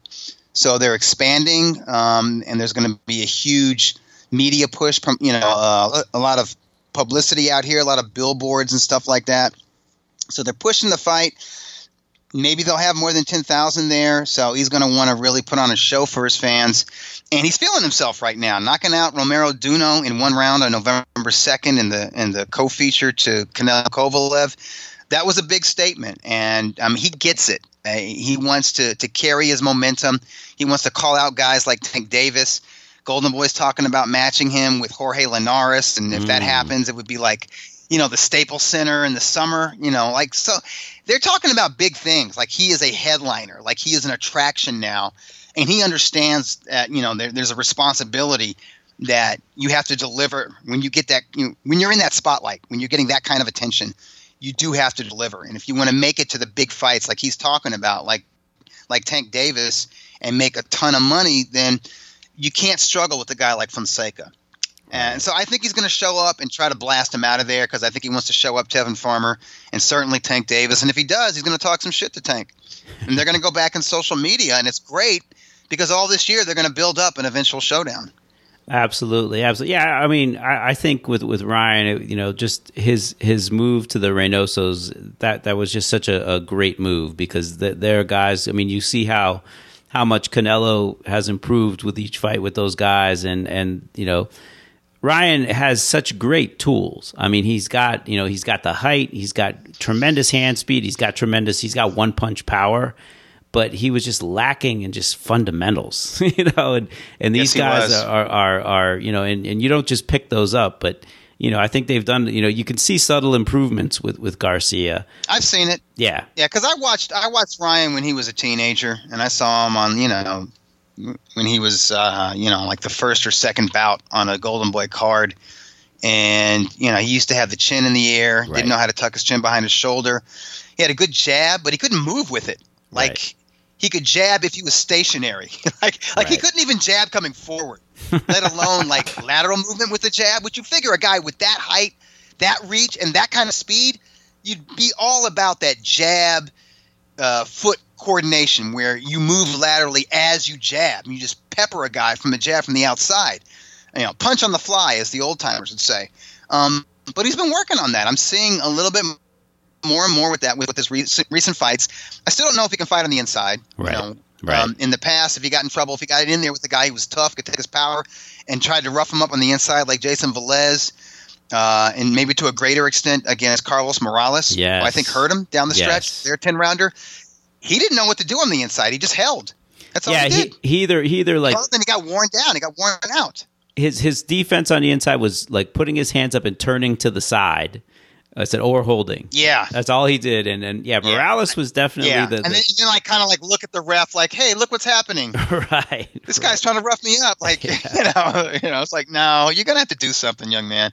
Yeah. But he did do something. He brought in a renowned trainer, a really good trainer, and somebody who's all about the textbook technique. And he's got a role model in Canelo who understands the importance of defense and blending a good defense with a good offense. So he's got good peers and he's got good teachers. So let's see what kind of student he is. Right. Absolutely. Now, Linares, I mean, is he fighting on the undercard of that against Carlos Morales? I mean, I know that was... Yes. Yeah, I think it's Kovic. To me, that is bananas. It's a decent card. I know. It's bananas. Like this guy was like neck and neck with Lomachenko, dropped Lomachenko, like, not that long ago. And now he's like the support to Ryan Garcia. Wow, that's how. Yeah, but here's the thing about Jorge, world travel guy. At times he's an elite talent. At times he's been one of those guys that's like right outside of the pound for pound top 10. He was a respectable lightweight champion. Held the Ring Magazine title for a while, but he can't sell tickets in Southern California. I've covered a few of his fights out here. A couple of them were at the Forum, and he did not put butts in the seats. And Ryan puts butts in the seats, and that's the name of the game with prize fighting. It really is. Right. And Golden Boy knows where their future's with. It's not with Linares. In fact, I'm pretty sure there are people within the Golden Boy organization that have at least brought up, like, hey, have you considered retirement, Jorge? Because he's, and Jorge is a beautiful human being. But I mean, here's the thing: if he feels like he can still do it, that he has like one last run or at least one last great fight in him, and he can get past Carlos Morales, he could give Ryan Garcia trouble. Because all those fundamental flaws that we talked about that Ryan is actively working through, Jorge doesn't have those flaws. His flaws are just like physiological.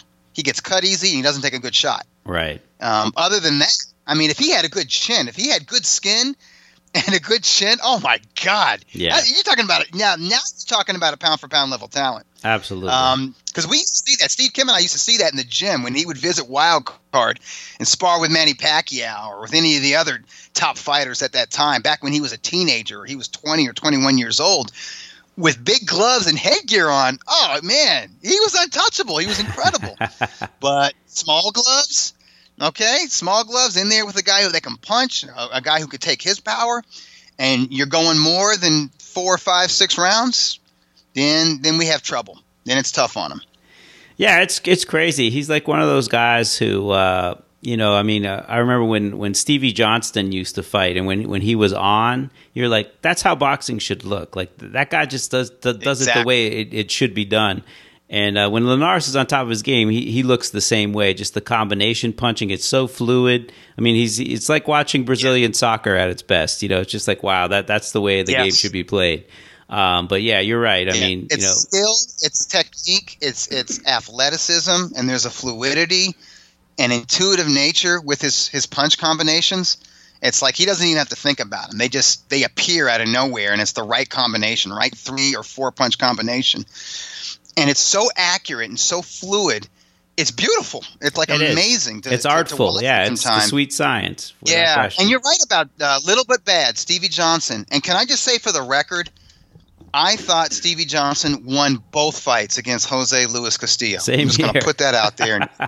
I thought he won both fights. Yeah. So whatever. It is what it is. Definitely one of my favorite fighters. But yeah, to me, like, if post Lomachenko, if you told me like what is it, just 2 years later, or maybe it's longer than that, but that he would be on the undercard of Ryan Garcia, it just blows my mind.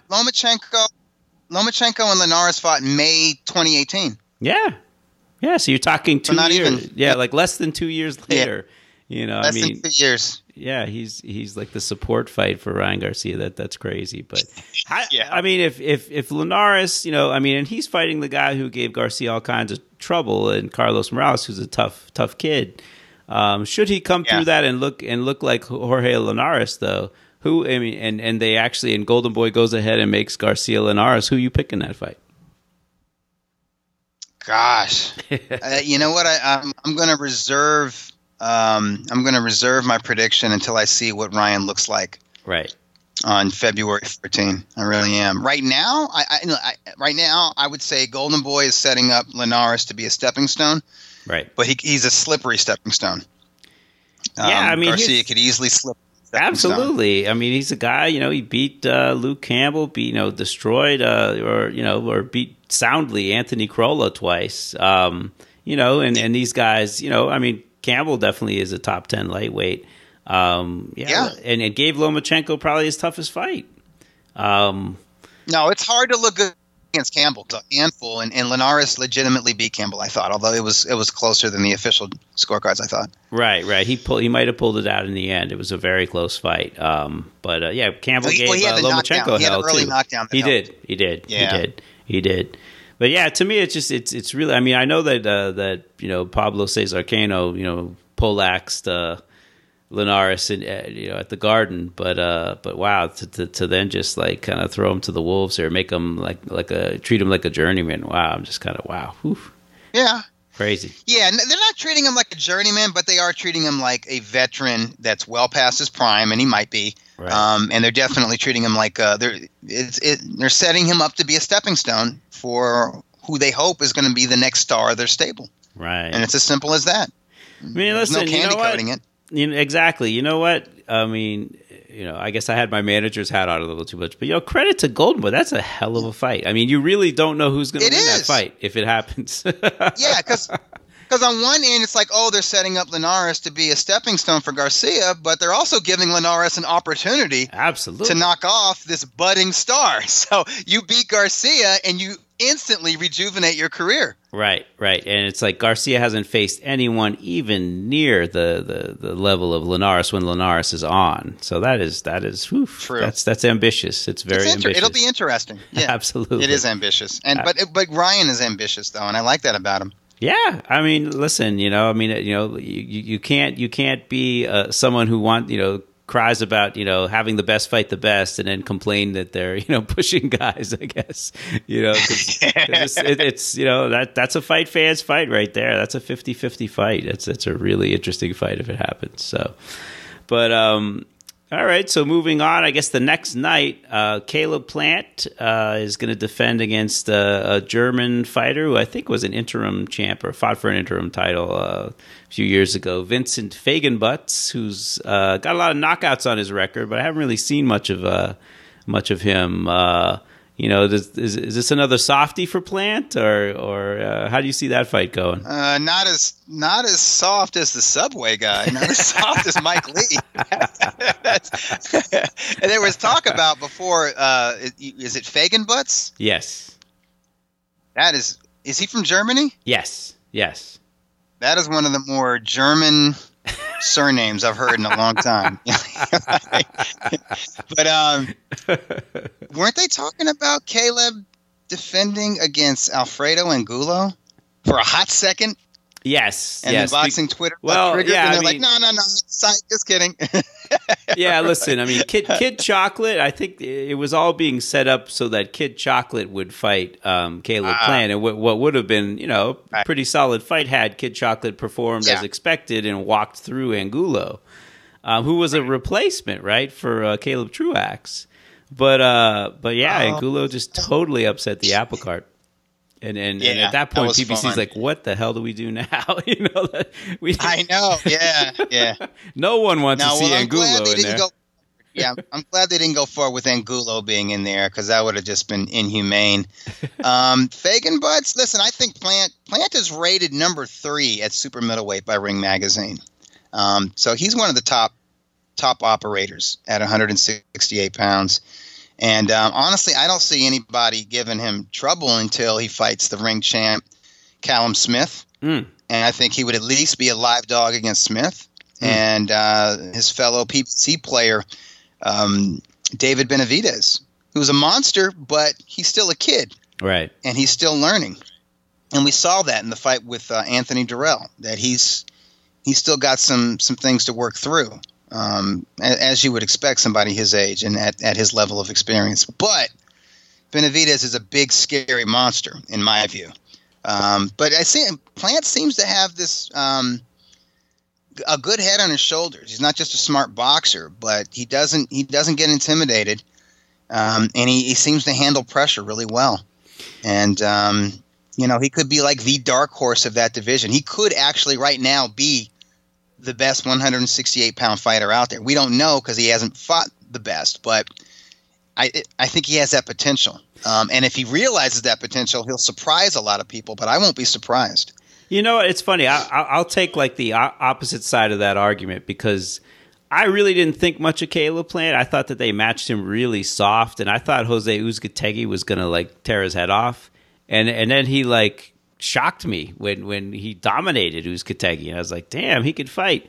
But then we see Uzcategui 2 fights later, and, you know, journeyman Lionel Thompson just beat him, you know, and outboxed him. Right. So, and you know, other than Uzcategui, I mean, Plant still hasn't really, you know, fought anybody. If Uzcategui wasn't who we thought he was after the wins over Durrell, then, you know, was Durrell just shot? Saying it might be a mirage. Exactly. Right, because Uzcategui turned out to be a mirage. Like maybe Uzcategui caught Andre Durrell at the right time, at the end of Durrell's career, which is what it looks like. And so who did Caleb Plant really beat? And that's the big name on Plant's record. Right. So I'm judging just on the eyeball test, and you know when I hear him interviewed and, you know, the footage that I see of him training, he just seems like a very serious athlete.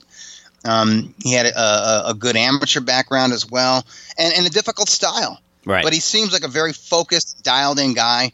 And right now, Ring Magazine just has ranked ahead of him the champion Callum Smith, and the number 1 contender is David Benavidez, and the number 2 is Gilberto Ramirez, who's moving up to 175 pounds. In fact, we should remove Ramirez from the super middleweight rankings. I don't know why he's still in there, but really, Plant should be like number 2 or so. And then, like, I'm just looking at the rankings here. Anthony Durrell is still a player, I think, and that would be an interesting matchup. Absolutely. Durrell and Plant. You got Billy Joe Saunders, who's kind of like Plant, and that he's a southpaw stick and move specialist, although Plant seems to be a little tighter with his technique, put a little bit more behind his punches. You got Caleb Truax, you know, he's a veteran. John Ryder. Well, Truax just barely beat a journeyman in his last fight, so I don't know how much Caleb Truax has left. Yeah, no, I mean, I would heavily favor Caleb Plant. As much as I like Caleb Truax, I would heavily favor Plant to defend the IBF title against Truax. I don't know how he would look against Billy Joe Saunders. That's not a really good style matchup. Caleb Plant versus Canelo Alvarez, very interesting. I'd be into that matchup. Absolutely. But in the PBC universe, you know, listen, Plant Benavidez, that's a hell of a title unification fight. I hope PBC, with the help of Fox Sports, can get that done. Yeah. That's an excellent fight. I mean, you know, looking at, to me too, if he stays at 168, I think Danny Jacobs. I mean, I don't know if he'd be welcomed back on the PBC platform after having spent all the time on DAZN. I don't know if they'd actually match him with any PBC guys, but to me, Jacobs would be a great test and you know, probably a favorite over both Plant and Benavidez. Oh yeah. I'd be into that. Yeah. I mean, to me, though, that's a really solid fight for either guy. Yeah, I mean, you know, with the PBC, they kind of have a number of 168 pounders. I don't know if the depth is quite like junior middleweight, where, like, you know, they keep having guys knock each other off, which is kind of exciting. Yeah. I don't know if they have that depth, but you know, Plant, I mean, you know, he's definitely a wait and see type of guy for me. I'm still not convinced that he's like elite. And Benavidez too, you know, they both need more tests, and they may have to test each other. You know, they may have to test each other. That's the way it should be. Yes, yeah, exactly. That's the way it should be, right there. Yeah. Absolutely. So the week after that fight is the big rematch with Deontay Wilder and Tyson Fury. How do you see that one going? I mean, I still have no clue. Oh my gosh, as to who's going to win. I don't either. That's why I like it. Yeah, you know, I'm sure going into the first fight, you thought it was Wilder's fight to win. You know, Wilder by knockout. I thought it was Wilder. I thought Wilder would struggle for a few rounds and then clip him in the mid to late rounds. I thought Fury would be difficult as soon as he ran out of gas, but he didn't run out of gas. Right. And when the fight was first announced, I wasn't even sure Fury would make it to the fight. I was thinking, this guy's going to pull out. I don't trust this guy. You know, and we didn't know where he was. I mean, we knew where he was physically, which was like 50%. Right. I mean, his body looked like crap even after the second comeback fight. Right. He had the first comeback fight against a cruiserweight whose last name was the same as his first name, I think.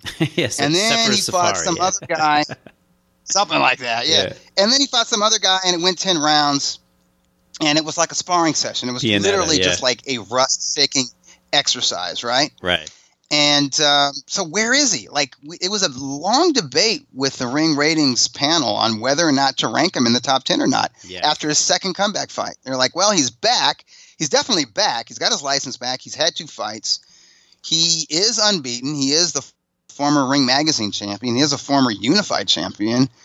So you would think that he's worthy of being a top 10 contender, but how good did he look against those chumps that he fought? Right. You know, that was the question. Like, where is he? We really didn't know who he was at that point. So when Wilder signs up to fight him, we're thinking, all right, well, that's a smart move. You know, they couldn't get the Anthony Joshua fight done, so they picked another UK star who's unbeaten. He's got the gift of gab. He's going to promote the fight. The pay-per-view might do well. We'll see what happens. But he should knock this guy out. You know, he should clip him, and that didn't happen. And even when he got knocked down, he got up twice. So It's like, okay, he's one of these guys who can take that power. He's got character. I'll say this about Tyson Fury, and it's hard to take him seriously because he's a goofy guy, and he will say stuff like I jerk off 7 times a day to boost my testosterone. People will run with that, and if you hear that, you're like, this guy's a clown, you know. And I mean, even like if you go back and look at some of his best fights, like his crowning achievement was beating Vladimir Klitschko.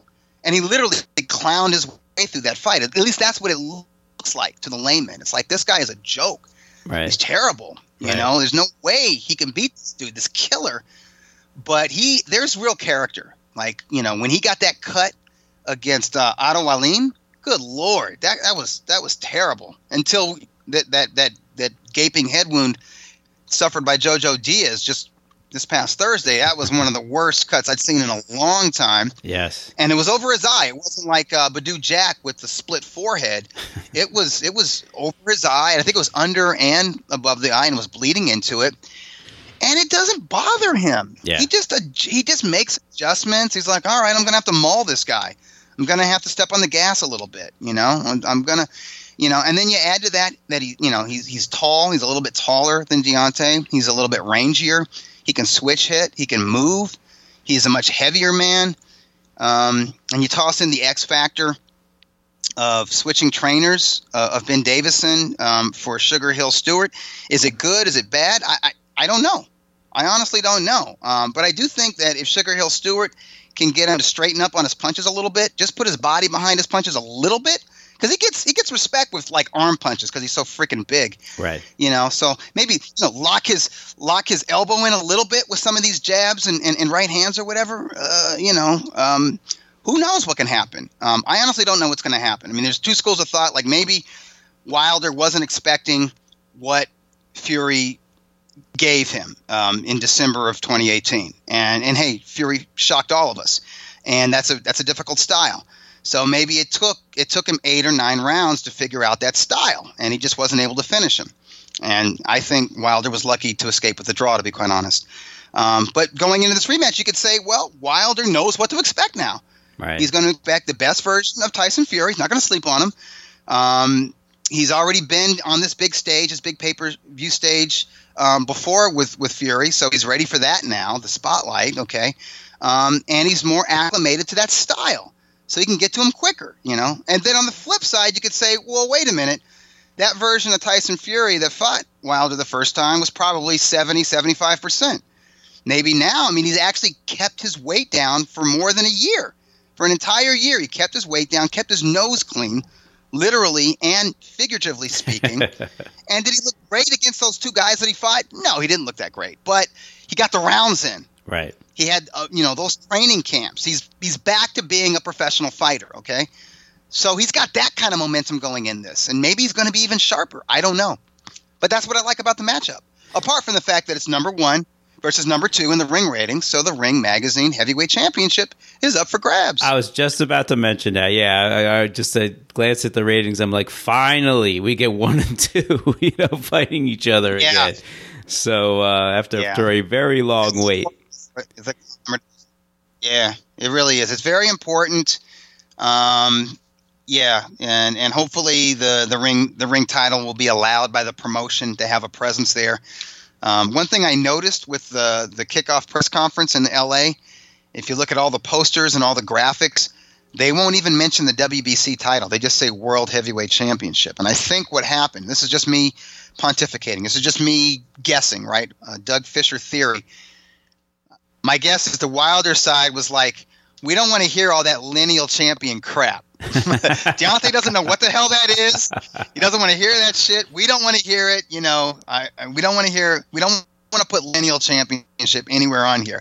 And then the Fury side said, well, if we can't put lineal champion, then we don't want the WBC title being up there. So they took that out of there. So something's telling me like they don't want, like they just want it to be world championship. They don't want any belts to be seen or whatever. But I think it adds value to it, the matchup. I mean, obviously I'm biased, okay? But I think it adds something to it. I think there's a rich history to Ring Magazine's heavyweight championship. It goes all the way back to Jack Dempsey. And I think it helps sell the fight. Not sell the fight. I just think it adds to the significance, historical significance, and the magnitude of the fight. Absolutely. And I think it's legit to have those guys 1 and 2 because Joshua's got all the belts, and Joshua still, in all honesty, probably has a better resume. But he got beat by a guy who I don't think anybody had in the top 10. And you got to go down a few pegs for that. Exactly. And Wilder actually had a pretty good year last year. So, even though most people thought that Fury beat him in that fight and he shouldn't have got a draw, he had a really impressive year last year. So I think it's legit to have him 1 and 2.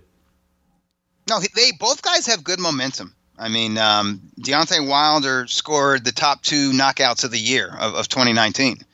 And I don't pick one, either Brazil or against Luis Ortiz. I mean, Ortiz, that was a one-hitter quitter. The Dominic Brazil knockout was just scary. Yeah. So it's like, yeah, I mean, he's enters this fight as the baddest man on the planet. He's got that title. He's got like the biggest puncher. You could even say pound for pound. You could say, even though he's obviously, if you're the heaviest puncher in the heavyweight division, you're the best puncher pound for pound, but whatever. He's got that mythical title going in there. So both guys carry mythical titles in there. Fury's got lineal and Wilder's got baddest man, and it's all good. That helps add intrigue to the fight. And the thing about Joshua is, yeah, he got caught sleeping with that first fight with Andy Ruiz, and had he come back and like handled Ruiz the way Lennox Lewis handled Hasim Rahman and just blasted him out of there, I can see an argument for him being number 2 or maybe even number 1, because that way it looks like the first fight was an aberration. Right. But he was so skittish, so nervous, right, and really stank it out. And I thought he boxed the right fight against. Yeah, he Ruiz. absolutely I think did. Style Ruiz is all wrong for him. But when you win in that matter, it's kind of hard to argue like you're the man. Right. Yeah, I mean, if he had outboxed them for maybe 9-10 rounds, and then in the 11th round just laid him out, it'd be like, wow, it's a master class. But it wasn't that way. Right. And anytime they Ruiz or just got into punching range, he was doing the same thing. He was Joshua holding on. I mean, Joshua realized he just couldn't exchange with the guy.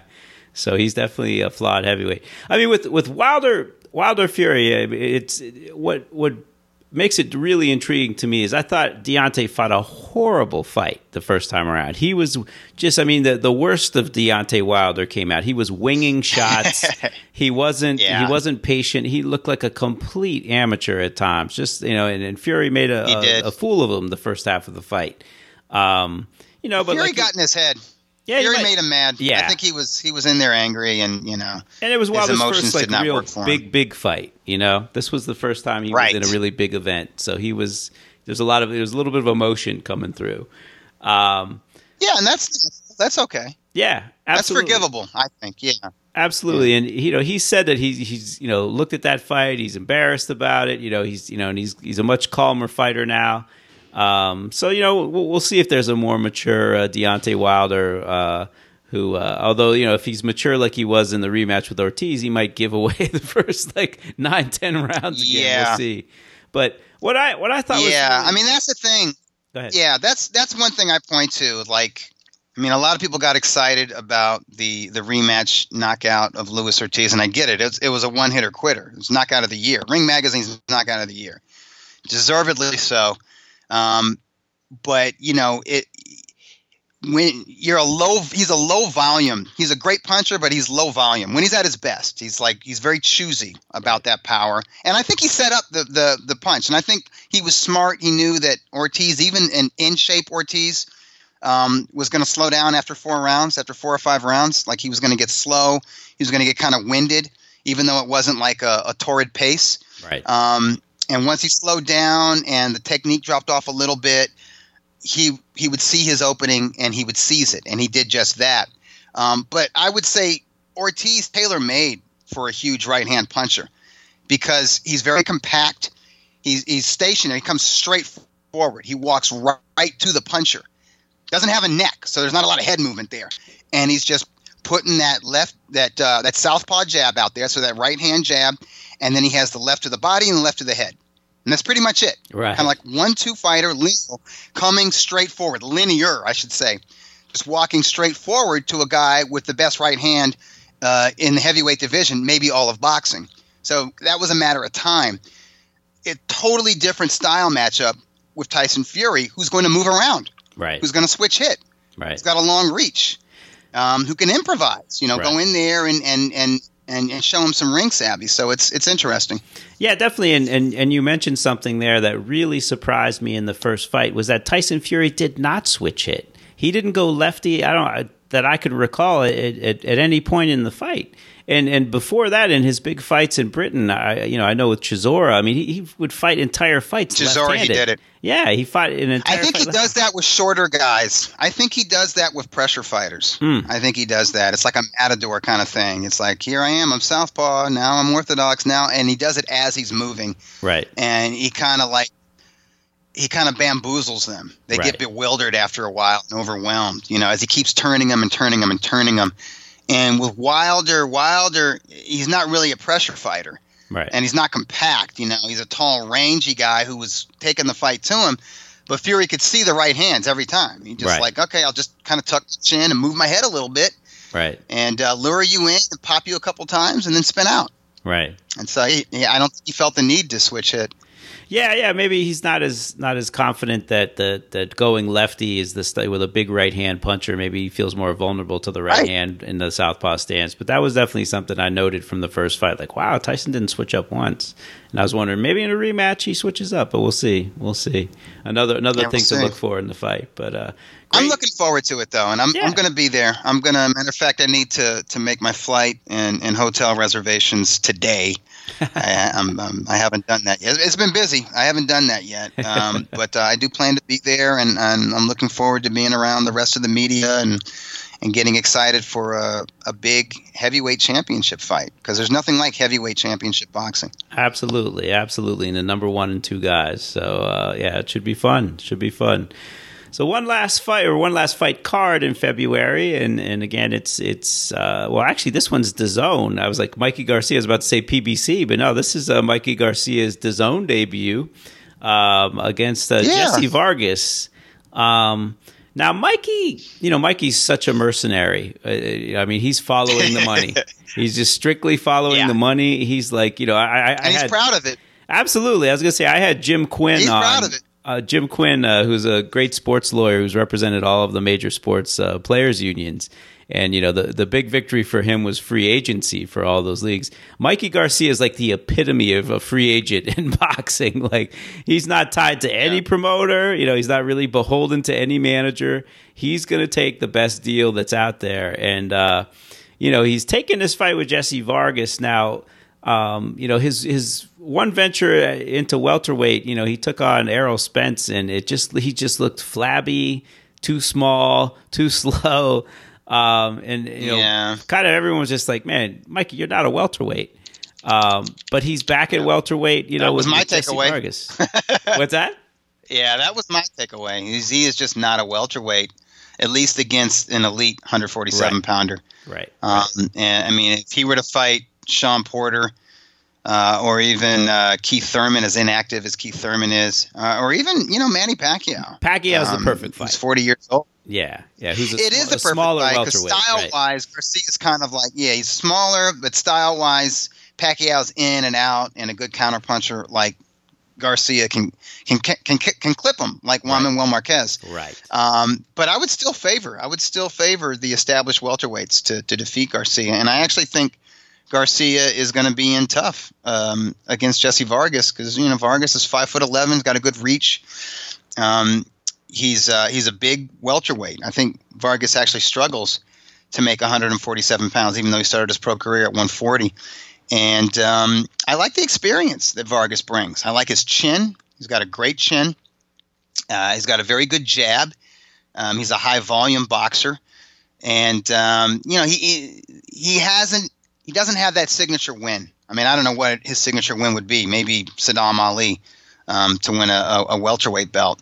But he's been in there with Manny Pacquiao, and he's been in there with Timothy Bradley, and he came up short in those fights, but he didn't embarrass himself. Right. And going 24 rounds with future Hall of Famers like that, I think that's really good experience, and I think he's going to bring a lot of confidence with him. And you look at his record, not a lot of huge names that he's defeated, but a lot of solid guys. Right. So he's used to going the distance. He's used to being in tough fights. I will add that I thought he deserved the nod by close decision against Adrian Broner and Thomas Delorme, and both those fights ended up being draws.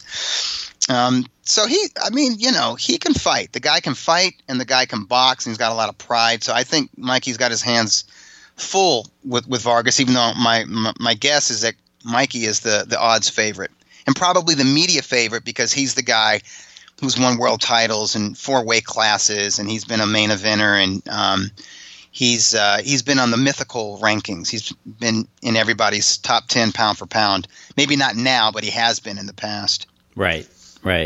Yeah. The Spence fight definitely did him no favors because you would hope that he would have had at least a couple moments in that fight, but it was like there was maybe one round that was relatively close where he landed a body shot and Spence didn't do a lot, but other than that, I mean, it was a total whitewash. I mean, he got, Errol just dominated him. So it's really hard to. Yeah, well, his whole thing was he was going to be a better boxer, and I think he and his team and everybody who was picking him to win forgot that Errol Spence was an Olympian. He was a U.S. Olympian, right? A much better amateur than Mikey Garcia ever was.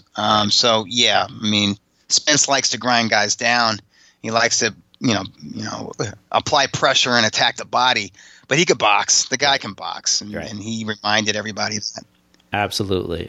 So that's a very interesting fight, and obviously, DAZN, with the chess pieces on the board being moved around by the major players. I mean, I guess the grand plan is, to have Mikey Garcia. If he beats Jesse Vargas, then they would hope that Pacquiao would come out victorious. And his, apparently he's got one fight left with the PBC. And then they can match Pacquiao and Garcia on DAZN, but that's not a bad plan. That's not a bad plan. They're playing chess. They're not playing checkers here, but anything can happen in boxing. That's and right. I would not be shocked if Vargas outpointed Garcia. Yeah, just by outworking him. And if Pacquiao's fighting Danny Garcia, which seems kind of likely, I don't know. Clipped. That's a dangerous fight. Yeah, it does seem unlikely, but at age 40, it's dangerous. Absolutely. It's dangerous. Absolutely. Yeah. So on the undercard of Mikey Garcia, Jesse Vargas, a very intriguing fight. You got Cal Yaffe, the WBA junior bantamweight champion, taking on Chocolatito Gonzalez, and we'll see what Chocolatito... Return of the King! The King returns! I'm glad I'm not going to be at this card because I am going to be unabashedly rooting for Roman Chocolatito Gonzalez. I will. I'm going to be rooting hard for him. I don't know if he's got it. I don't know if he has anything left. I mean, I really don't. I have no idea what's left. But I wanted to beat Yaffe, and nothing against Cal Yaffe, but Gonzalez is my man. I mean, he was my choice for Fighter of the Decade, and just what an honor to watch this guy fight as much as I did over the previous decade, and so many good fights. I mean, the fight in 2012, late 2012, against Juan Francisco Estrada was as good as boxing gets. His 4th title win at a 4th weight class against Carlos Cuadras at the Forum, that was awesome. And that first fight in the Garden against Sri Saketso Rungvisai, I mean, that was incredible. Yes, just, I mean, heart and guts and determination and courage on display. You know, just beautiful to behold. So, I mean, he's the sentimental favorite with me, and probably with most of boxing. Yes. But he's a young guy. He's in his prime. He's unbeaten, and it's a difficult style. And we don't know what those. I mean, I think Gonzalez was really pushing the limit at flyweight. Right. He started to struggle a little bit at flyweight before he stepped up to super flyweight or junior bantamweight, 115 pounds. And then he really struggled. And then I think those fights, the 24 rounds that he went with Carlos Cuadras and then Sor Rungvisai, I think that took a lot out of him. And then obviously getting destroyed by Sri Saket in that rematch. I mean, I thought he was going to retire. I thought that was the good move because he's a future first ballot Hall of Famer, and obviously a legend in Nicaragua. But he came back. But he's had 2 fights against 2 mid-level guys, and so we really don't know what's left. Yeah, it seems that way, and I second the thoughts about him. Just such a beautiful boxer, and if you're a trainer who wants to show a pressure fighter, if you've got a pressure fighter, a shorter pressure fighter, films of somebody who you want to model a style after. I mean, it's Gonzalez. Obviously, it's going to be really hard to replicate what he did, but. Right. I mean, the combination punching, and volume, right, and counter punching too. You're right, combo. If you watch him fight Brian Valoria, punching an inside game. Yeah, that's it. I mean, sometimes he'd just throw to draw your counter, and he would wait to counter your counter. I mean, just a really calculating, beautiful boxer, just and an absolute destroyer too. When he was at the lower weight classes, and such a class guy too. You definitely can't help but root for him, but you also can't help but think, whether his heart is still in this. He seemed to be kind of resigned after the SSR fights that this was it. So yeah, we'll see. This will be the fight. Is Chocolatito back or is he done? So really intriguing fight. And like you said, I think everyone outside of Yafe's family is probably rooting for Chocolatito in this one. yeah, that's not an exaggeration. Now, one more fight on this card that I think is interesting, just because he's such a bright young star. He just looked so good. He's another really fun fighter to watch from Mexico, Julio Cesar Martinez. WBC flyweight champion, going to take on Jay Harris, a British fighter. What do you think of Martinez? Have you had a chance to see him work? Yeah, no, I heard about him even before he beat that guy from Wales in Mexico to earn the WBC shot at Edwards' little brother. Yeah. Lee Selby's I think he's a monster, and he's being trained by Eddie Reynoso, which is going to help him out a lot. I like his style. He's ruthless. He's a rough customer. He's a pressure fighter, body puncher. He's got that quintessential Mexican, almost what's the word? It's almost stereotypical, really. Come forward, rough, willing to take a shot to land that left hook to the body. But he's a lot of fun to watch, and he has that take no prisoner attitude. So he's a welcome addition to the flyweight division. And I like the little guys. I'm into the sub bantamweights. I'm into the sub featherweights and sub bantamweights because they're like old school fighters. I think they'll they're not going to ask for a lot of money, and their shelf life, their primes is a lot shorter than heavier fighters. Like most of these guys are done by their late 20s. Right. So there's a real sense of urgency with their career. And they're not afraid to unify. They're not afraid to fight mandatories, tough mandatories. They have to fight. They have to fight often, and they have to fight tough if they're going to get paid anything at all. Right. So I like El Rey. He seems smarter. He's kind of wild in there, and he's brutal. But you look at the last 3 guys he fought: Andrew Selby, you got Charlie Edwards, and he got a little crazy, got a little, he cost himself the title that night. But beating Christopher Rosales is a tough cat. That's an experienced but young fighter. Yeah, it was. Rosales caught him with some shots. I knew it was going to be a good fight. Yeah. So I like that because it lets us know that that Martinez is not a front runner. That he's got some character, so he can be in a tough fight for round after round after round, and then rally and then push it to another level. So I think he's living up to that tradition of Mexico City fight. Not as technical as your Salvador Sanchez or the Marquez brothers, right? But he's just got a lot of heart, and I think he'll resonate definitely with Mexican fans, but also with hardcore fans. Absolutely.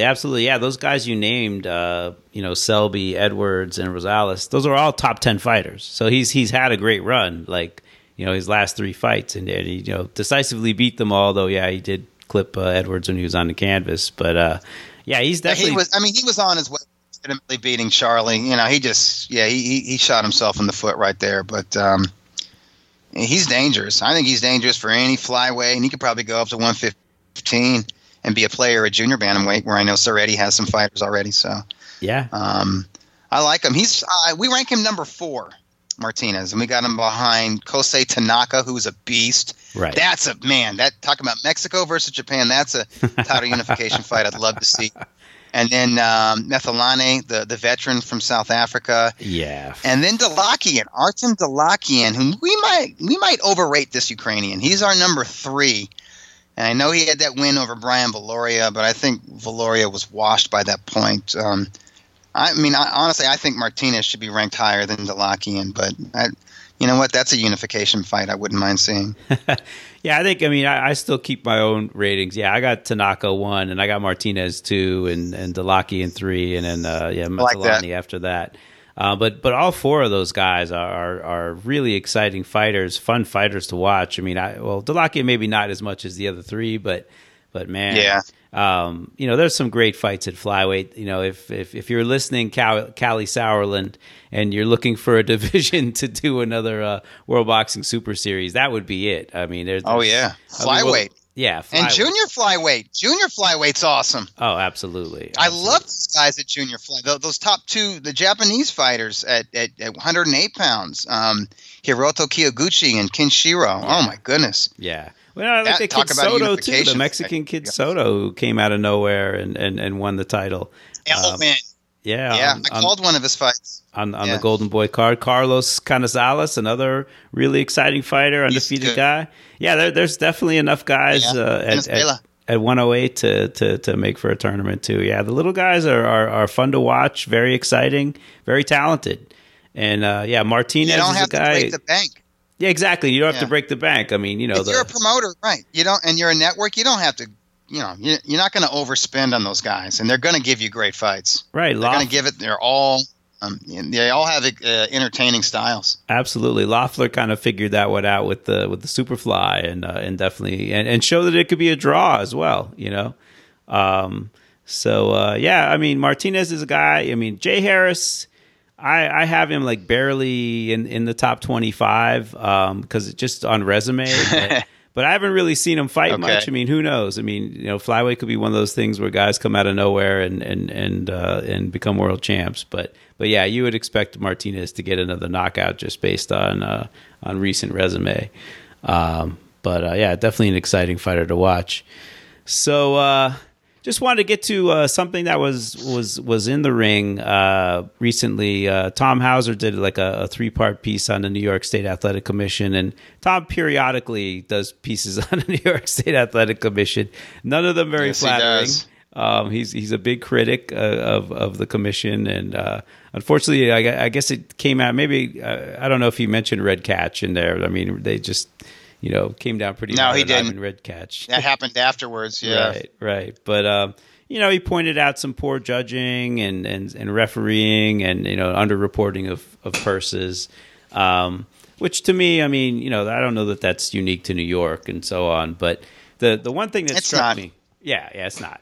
But the one thing that struck me was the kind of lack of PED policy that New York State has, which is just baffling considering, to me, the gold standard is Nevada. They did a great job in crafting that policy, and I don't understand why. They did. And didn't Nevada partner up with VADA? Yeah. I mean, they basically deputized VADA. They're just like, listen, athletic commissions are run by states. States have limited budgets, so doing extensive drug testing is generally not in the budget. So we have a sport where there's not a lot of drug testing that goes on, and often there was a conflict when you had these third party companies like USADA and VADA doing the testing. The commission's kind of like, well, we didn't do the testing. It's kind of third party, so we're kind of out of the loop. I don't know how we even rule on that. But Nevada, did the common sense thing. They're just like, listen, as long as VADA signs up with us and they have a WADA approved lab, whatever testing they do, it'll be as if the commission's doing the testing. And I think that's just a great policy. I think that's smart. That's the way to go. And I didn't know this. I mean, people are critical of Thomas Hauser. They say, well, he's got agendas or whatever. And everybody in boxing has an agenda. But Hauser's one of the few investigative journalists out there, and he will ask hard questions. And if people don't want to answer him, he won't take no for an answer. Right. He'll do things the slow way. He'll submit stuff under the Freedom of Information Act and wait months to get a written reply, and he'll do that. He's like you. He's an attorney. Right. He went to law school, and people who go to law school, they're very organized. They know how to collect materials, and they know how to case build, and he does that. But I mean, honestly, to me, it's just asking those questions. And yeah, some of those questions you can kind of toss out, but some of them, asking, the New York State Athletic Commission why EPO and blood doping and meldonium isn't banned in the state of New York. That's the kind of questions journalists need to be asking these commissions. Absolutely. Because those should be banned. Right. And asking about, the New York's PED testing program. Does it go beyond just urinating in a cup? And if not, why is that? Right. Now, that's important questions, because this comes down to an issue of safety. Right. And then they got to be, and you know what, the commission needs to be a little bit tighter. Like the people who don't have, people whose license aren't up to date shouldn't be fighting, and people who have been shot in the head should not be fighting. Right. And so on. Yeah, I thought. And if he didn't bring this stuff up, who would know about this? This would just be stuff that New York City insiders just talk about and complain about amongst themselves. Right. Absolutely. And that's fine, but nothing changes if it just stays within the industry and between insiders. Yeah, absolutely. I mean, I at this point in time, it seems like every sanctioning body, every commission, should be, it should be the WADA protocol and the WADA prohibited list. That should be the standard. I mean, that's how it is in pretty much every other sport. So and boxing being so dangerous, I mean, you have to take all precautions. So the fact that New York State is not up to speed on that is pretty baffling and very disappointing, and it's great that Tom's on them about that. And one of the things too that he was talking about Big Baby and suspensions, and how basically the New York State Athletic Commission just decided they're not going to suspend him because he's not licensed. And there was case law in New York about that, and Pat English took issue with that, and Tom did a great job of promoting that in the article, but yeah, I mean, the fact that Big Baby, it was a cop out. It was a cop out on the New York State Athletic Commission side. They didn't want to deal with it. Right. They didn't want a lawsuit, and they didn't want to deal with it. And yeah, no, I'm glad that. I mean, yeah, that's one thing that boxing fans are upset about. A lot of this other stuff they're not aware of. And if they read the series, they'll become aware of it. Or if they don't feel like reading the 3-parter, they can read his follow-up 20 questions for the New York State Athletic Commission. Right. And he just lists out the most important questions. And I would say half of these questions could be asked of any commission in the United States, by the way. Absolutely. Very good point. Yeah, I think and I think part 2 was the one where he was talking about the drug testing and so on. If you don't want to read all 3 parts, but I would recommend reading all 3. Tom, like you said, I didn't know about that, and I didn't think to ask either. Like how in Nevada, when Julio Cesar Chavez Jr. skipped out on his VADA test while training at the Wild Card Gym, they suspended his license because he was scheduled to fight in Las Vegas. Right. And, when the Charlo twins skipped out on their WBC clean boxing program random VADA tests, they were still allowed to fight in New York State. They fought at Barclays Center. Right. And, I don't know about that. Listen, I'll give them the benefit of the doubt. You know what I mean? I'm not saying that they're doing anything, but I think there needs to be a message that it's not okay. Right. I think there needs to be consequences. Right. Some real consequences for fighters that skip out on random drug testing. Right. And it's a bad. And I think, like in the articles, and I guess, just kind of reading between the lines, I mean, Pat English's point was, New York not suspending Big Baby, the Ali Act and people who want reform in boxing and want some consistency and between the states and, some sort of, mechanism in place where if someone's suspended somewhere, if they, that they can't just run to another state, they can't just do, forum shopping and fight. That the United States is, kind of one unit. And, the point you make about the Charlos, that's a really good point. Now, if New York had adopted the policy that Nevada has, where they've deputized VADA, if you're like, if you skip out on tests, that's a problem, because now it's like, it's not just it's not just, you're skipping out on some third party's test. Now it's like you're skipping out on the state's testing. So, there would be consequences. Exactly. So that is a big problem in New York. And I just wish we really had more consistency between the states and standards that were uniform across the board. But yeah, Big Baby was in the news. He signed with Top Rank recently. And because of this drug issue, they're a little, wary, like, where if he can get licensed somewhere, or certainly in one of the bigger jurisdictions, I would not be surprised if they brought him back in, somewhere in like Mississippi or someplace like that, or outside the country where they can kind of avoid scrutiny as opposed to bringing him back in Nevada. But what do you think about maybe they take him to the UK. Maybe they take him to England. Right. He's either a comeback opponent for Tyson Fury if Fury loses on February 22, or he's that first title defense.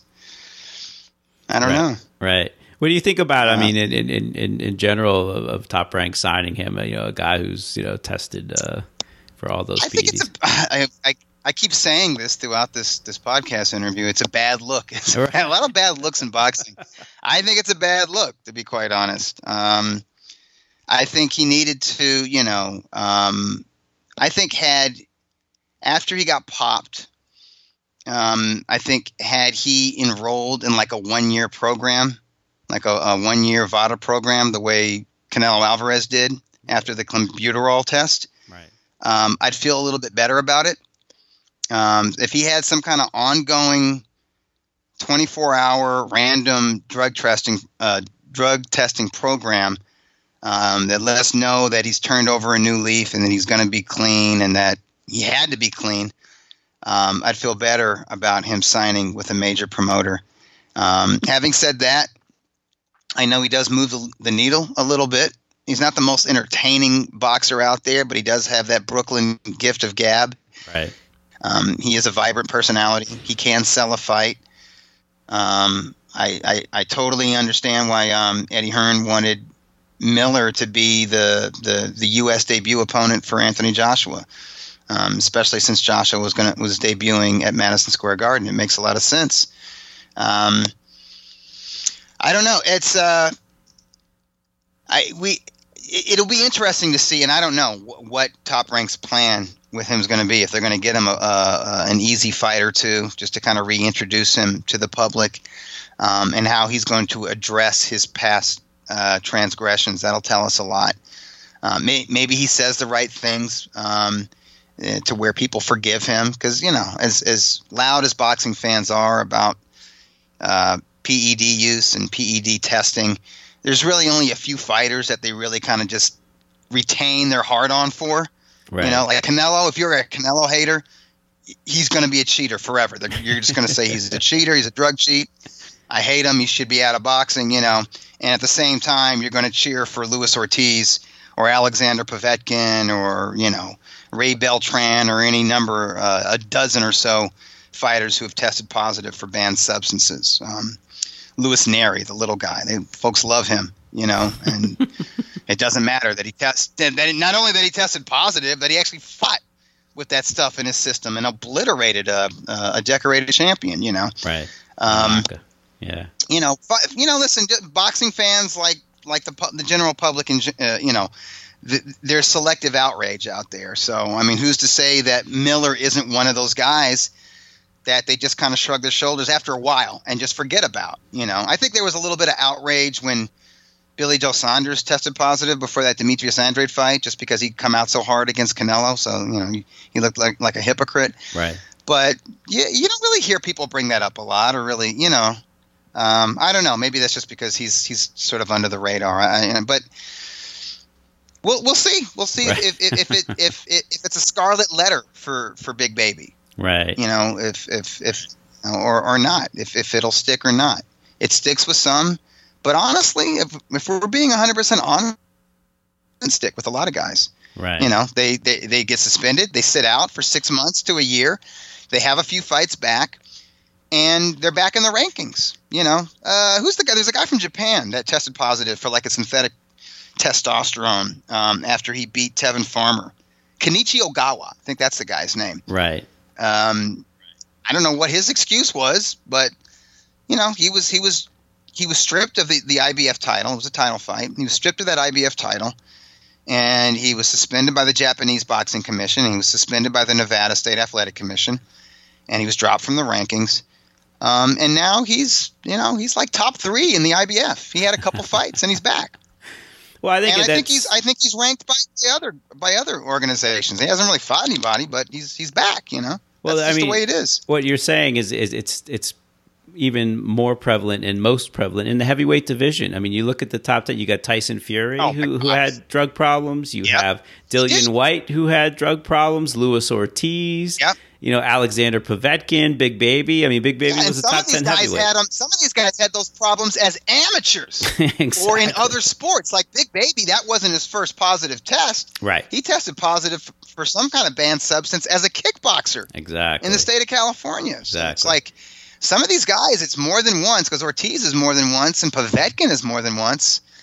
But no, it's not. I mean, there's a lot when you look at like the heavyweight top 10 and ranked heavyweights, but I think it's prevalent in other weight classes. I mean, sure. Like I said, Kenichi Ogawa is a junior lightweight. Right. And I'm thinking, like, where is he? He's ranked right now. He's number 3 by the IBF. Nothing happens. He's back in the IBF. And he's back in the WBO. He's number 8 by the WBO. Right. I don't think he's fought anybody difficult, but he was dropped. And so it's not like, he misses a year and then he's back. Right. And if you're not like a superstar, nobody's talking about it. Like if you're a hardcore fan, maybe right after it came to light that he tested positive, maybe you're up in arms about it for a couple days, but then you forget about it. Right. Now Big Bates, he's a name. He's a heavyweight. Maybe fight fans will have longer memories with him. But it remains to be seen. Right now, the only guy where it's to my knowledge, where testing positive is a true scarlet letter for at least a certain segment is Canelo Alvarez. Right. Yeah, I think with what Big Baby has going for him is that there's not a lot of good U.S. heavyweights. Beyond Wilder, and maybe Michael Hunter. Yeah. Name another U.S. heavyweight you'd even put in the top 20. He's marketable. Yeah, he is. He talks a lot. He speaks English, and he's got the gift of gab, man. He does. Those Brooklyn heavyweights. He can talk for sure. They got it. Thing is, though, for Top Rank, I just know, because I'm in New York, and Big Baby's for Brooklyn here. Big Baby's left kind of a trail of managers and unpaid lawyers, and his relationship with Dimitri Salita was really bad. They recently. It remains bad. Yeah, they had a lawsuit, they had a settlement, and then Dimitri kind of accused him of breaking the settlement, and one of the things was he accused him of making really anti-Semitic remarks, and they attached some emails and texts he sent to Dmitry, and they were just really like brutally bigoted. Oh. So it's like, Yeah. big, all I have to say to Top Rank went is at each other too. Good luck. I know, exactly. Yeah. Good luck with handling Big buyer Baby. beware. He's a handful. Yeah, careful what you're dealing with. Careful what you wish for. That's right. Yeah. So, all right. Well, that But was, it goes back to that desperation thing. I mean, Right. you're in the Tyson Fury business. You need marketable opponents, and these Right. other guys have promoters that have allegiances with different platforms. They're not right. You got ESPN. the three big silos. What do you do? Everyone's just going after whoever to try and beef up their roster. So. But all right, well, let's. Last thing I got for you is I just wanted to ask what fights that are pretty much made you're looking forward to in for the rest of 2020 beyond February. Well, definitely Chocolatito's return. I'm nervous for him, but I want him to win. I'm gonna be rooting for him, and that's okay because I'm not going to be ringside. I'm going to be watching on TV. Looking forward to Gary Russell's return. Yes. I don't think it's been scheduled yet. But it is happening, and that's the Lomachenko Teofimo Lopez fight. Yeah, I think that's the one supposed I'm looking forward to. Isn't like most. Yeah. aren't they talking about May? Yeah, and I hope it winds up in New York City. Yes. Because I'll definitely fly out to my place of birth for that one, and that's a fascinating matchup. I favor Lomachenko in that fight just based on that style and his boxing IQ, his brilliance, and his experience. But I think Teofimo is a very live dog. He's dangerous. He's got his own experience, and he's got an athletic, unique style himself, and that's going to be fascinating to watch unfold. So that's one I'm really looking forward to. Looking forward to the return of the monster, Naoya Inoue, and him returning to the U.S. I think he's going to be fighting. Is it the Mandalay Bay? I think it's. They announced it April 25, sometime in April, late April. He's returning. April his top 25. ranked debut, ESPN. Yep, April 25 against John Real Casimiro, and that's a unification fight at bantamweight. And Inoue is Ring Magazine 118-pound champ. So I'm looking forward to that. I think he's sensational. He's awesome. I wish I could have been in ringside outside of Tokyo in Saitama. Oh my God. For the Donaire fight, yeah. Stand by Nonito Donaire. Oh my God! But I mean, just watching that on TV, I was beside myself. I mean, I was having heart attacks. It was incredible. So he's one of my favorites, and I want to see him ringside. And so I'm looking forward to those fights, and I'll definitely travel to be there to witness those fights live. Absolutely, yeah. The Casimiro fight, I was just looking on the internet today, and Adam Abramowitz had a really good post. Just that Casimiro, he's like one of these guys who so under the radar, but I think he was saying, the guy was a champion in 3 different divisions, and what he did to Tete, I mean, man, he just destroyed. Oh my Tete. goodness! I mean, that was a fight. Really he came in as an underdog. He's in that dangerous. Fight. Yeah. Yeah. So, he's dangerous because he's wild and he's not intimidated by anybody. Right. He's a road warrior. You go into another fighter's home country, into their backyard, and the way he swings, he'll hit you in the back of the head. I mean, you don't turn your back on that dude. Right. Because he has wide looping swinging shots. and looping his punches. Yeah. Now he's dangerous. Yeah, and it's listen, credit to Inoue too, because Inoue just went through the freaking World Boxing Super Series. He went through the gauntlet to unify all those titles, and fought a brutal fight with a broken orbital bone and everything with Nonito Donaire. And he's just like, you know what? Give me some more. Give that guy's got a title. Let's go. And man, credit Greg, I'm to telling him. you, the little guys. I'm telling you, sub featherweight, sub bantamweight. They don't. No, I mean it. They don't cherry pick. Right. They don't look for the soft spot. They don't look for weak links, man. They I mean, whether they're getting paid or not, it's kind of like if they're a champion, they want to fight other champions. Absolutely. They want, and they don't duck away from dangerous mandatory challengers or top contenders either. They're like old school fighters. Everybody in a certain division will fight each other. Absolutely. And if they didn't fight it at one weight, they'll fight it, 3 or 4 pounds heavier. I'm still holding out for Inoue versus the guy from Mexico, Estrada, our junior bantamweight Estrada. Yeah, Francisco Estrada versus Inoue. I love it. I always love a Mexico versus Japan matchup, and that's two elite guys. Yeah, two legit pound for pound level. That is a prime matchup. Yeah, Estrada is very responsible defensively, and yeah, I think that would be a great matchup for Inoue. Yeah, I guess I agree with you on all those fights. I'm looking forward to the fights that you mentioned. I'm also looking forward to March 21st. They're finally going to have the cruiserweight final in the World Boxing Super Series, and I think Briedis and that'll be fun. And Dorticos, that's going to be an absolutely great fight. I mean, those two guys are bangers. They come to fight. This is their second time around the World Boxing Super Series. They showed well the first time around. It came up short, so I think that could be a Ring classic. Magazine, vacant Ring Magazine title because it was vacated by Alexander Usyk when he moved up to heavyweight. So they're number 1 and number 2, and so the Ring Magazine Cruiserweight Championship will be on the line. And it's a can't miss fight because Briedis is just he's a rough customer. Yeah, he's kind of like Casemiro. Don't turn your head. Don't turn your back on that dude. He will clock you. And you definitely don't want to foul him because he will come back harder. No. He's a rough cat. And he gave Usyk a tough fight. So he did. That tells you all you need to know. Maybe Usyk's toughest fight Dorticos he's rainy. He's a Cuban guy, with that amateur background, but he's aggressive. Yes. And he's not a southpaw. He's an orthodox dude with a long reach. But he walks forward, and he throws a high volume of punches and heavy hands. So and he's looking to put you out with every one of them. Yeah, that's gonna be wild.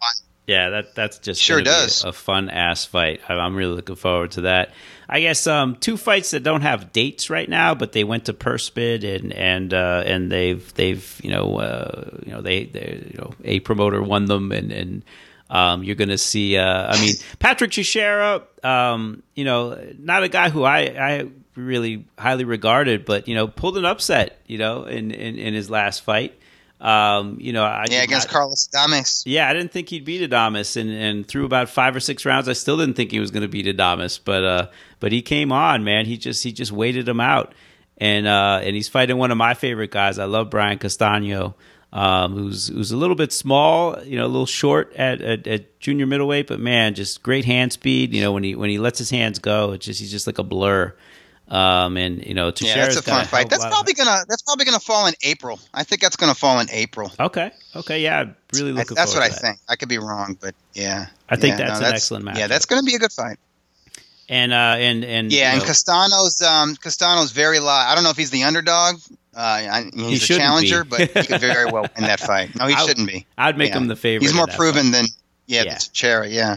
Absolutely. And then the other one I'm looking forward to is the aforementioned Nonito Donaire challenging Nordine Ubali at bantamweight. I think that's a real class match. Ubali has shown in his last couple fights. he's former Olympian, got a great pedigree, really tough out. To go to Japan and beat Inoue. Very strong. Yeah. Yep. He came to the States and he beat Rashi Warren. He's a road warrior. He's got great pedigree, very difficult style, lefty, in and out, strong, physically strong too. Yeah, very strong. He's got better boxing skills than his pressure fighting style would allude to.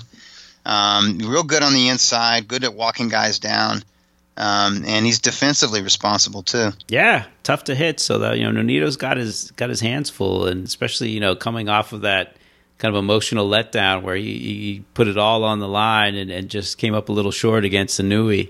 We'll see if he can rebound and take on another tough Ubali. I wonder what's left. Right. Because with the Inoue fight, I think it was one of those scenarios where it's a great fighter having that last great fight, that last great effort, and he gave it. Yes, yes, he did. You can't keep going to the well. Right. Yeah. Right. Absolutely. So that one's definitely an intriguing one. But hey, man, listen, I really appreciate you taking time out, Doug, to talk. I always love chopping it up with you, and hopefully, I'll see you when you come out for Lomachenko Lopez. Absolutely, Kurt. Thanks for having me on. Cool, man. All right, man. Take care. And that will do it for another edition of the Boxing Esquire podcast, presented by The Ring and ringtv.com and distributed by the Leave It in the Ring network. I'd like to thank Doug Fischer for taking the time out to speak with me. Really enjoyed it. If you like the podcast, please leave a comment or a rating on iTunes, Spotify, Stitcher, Audio Boom, SoundCloud, or wherever you access the Boxing Esquire podcast. Really appreciate it as it helps new listeners find the podcast. And also, do not forget to check out my companion piece to this podcast on ringtv.com. It features quotes and background on my interview with Doug. And until next time, so long, everybody.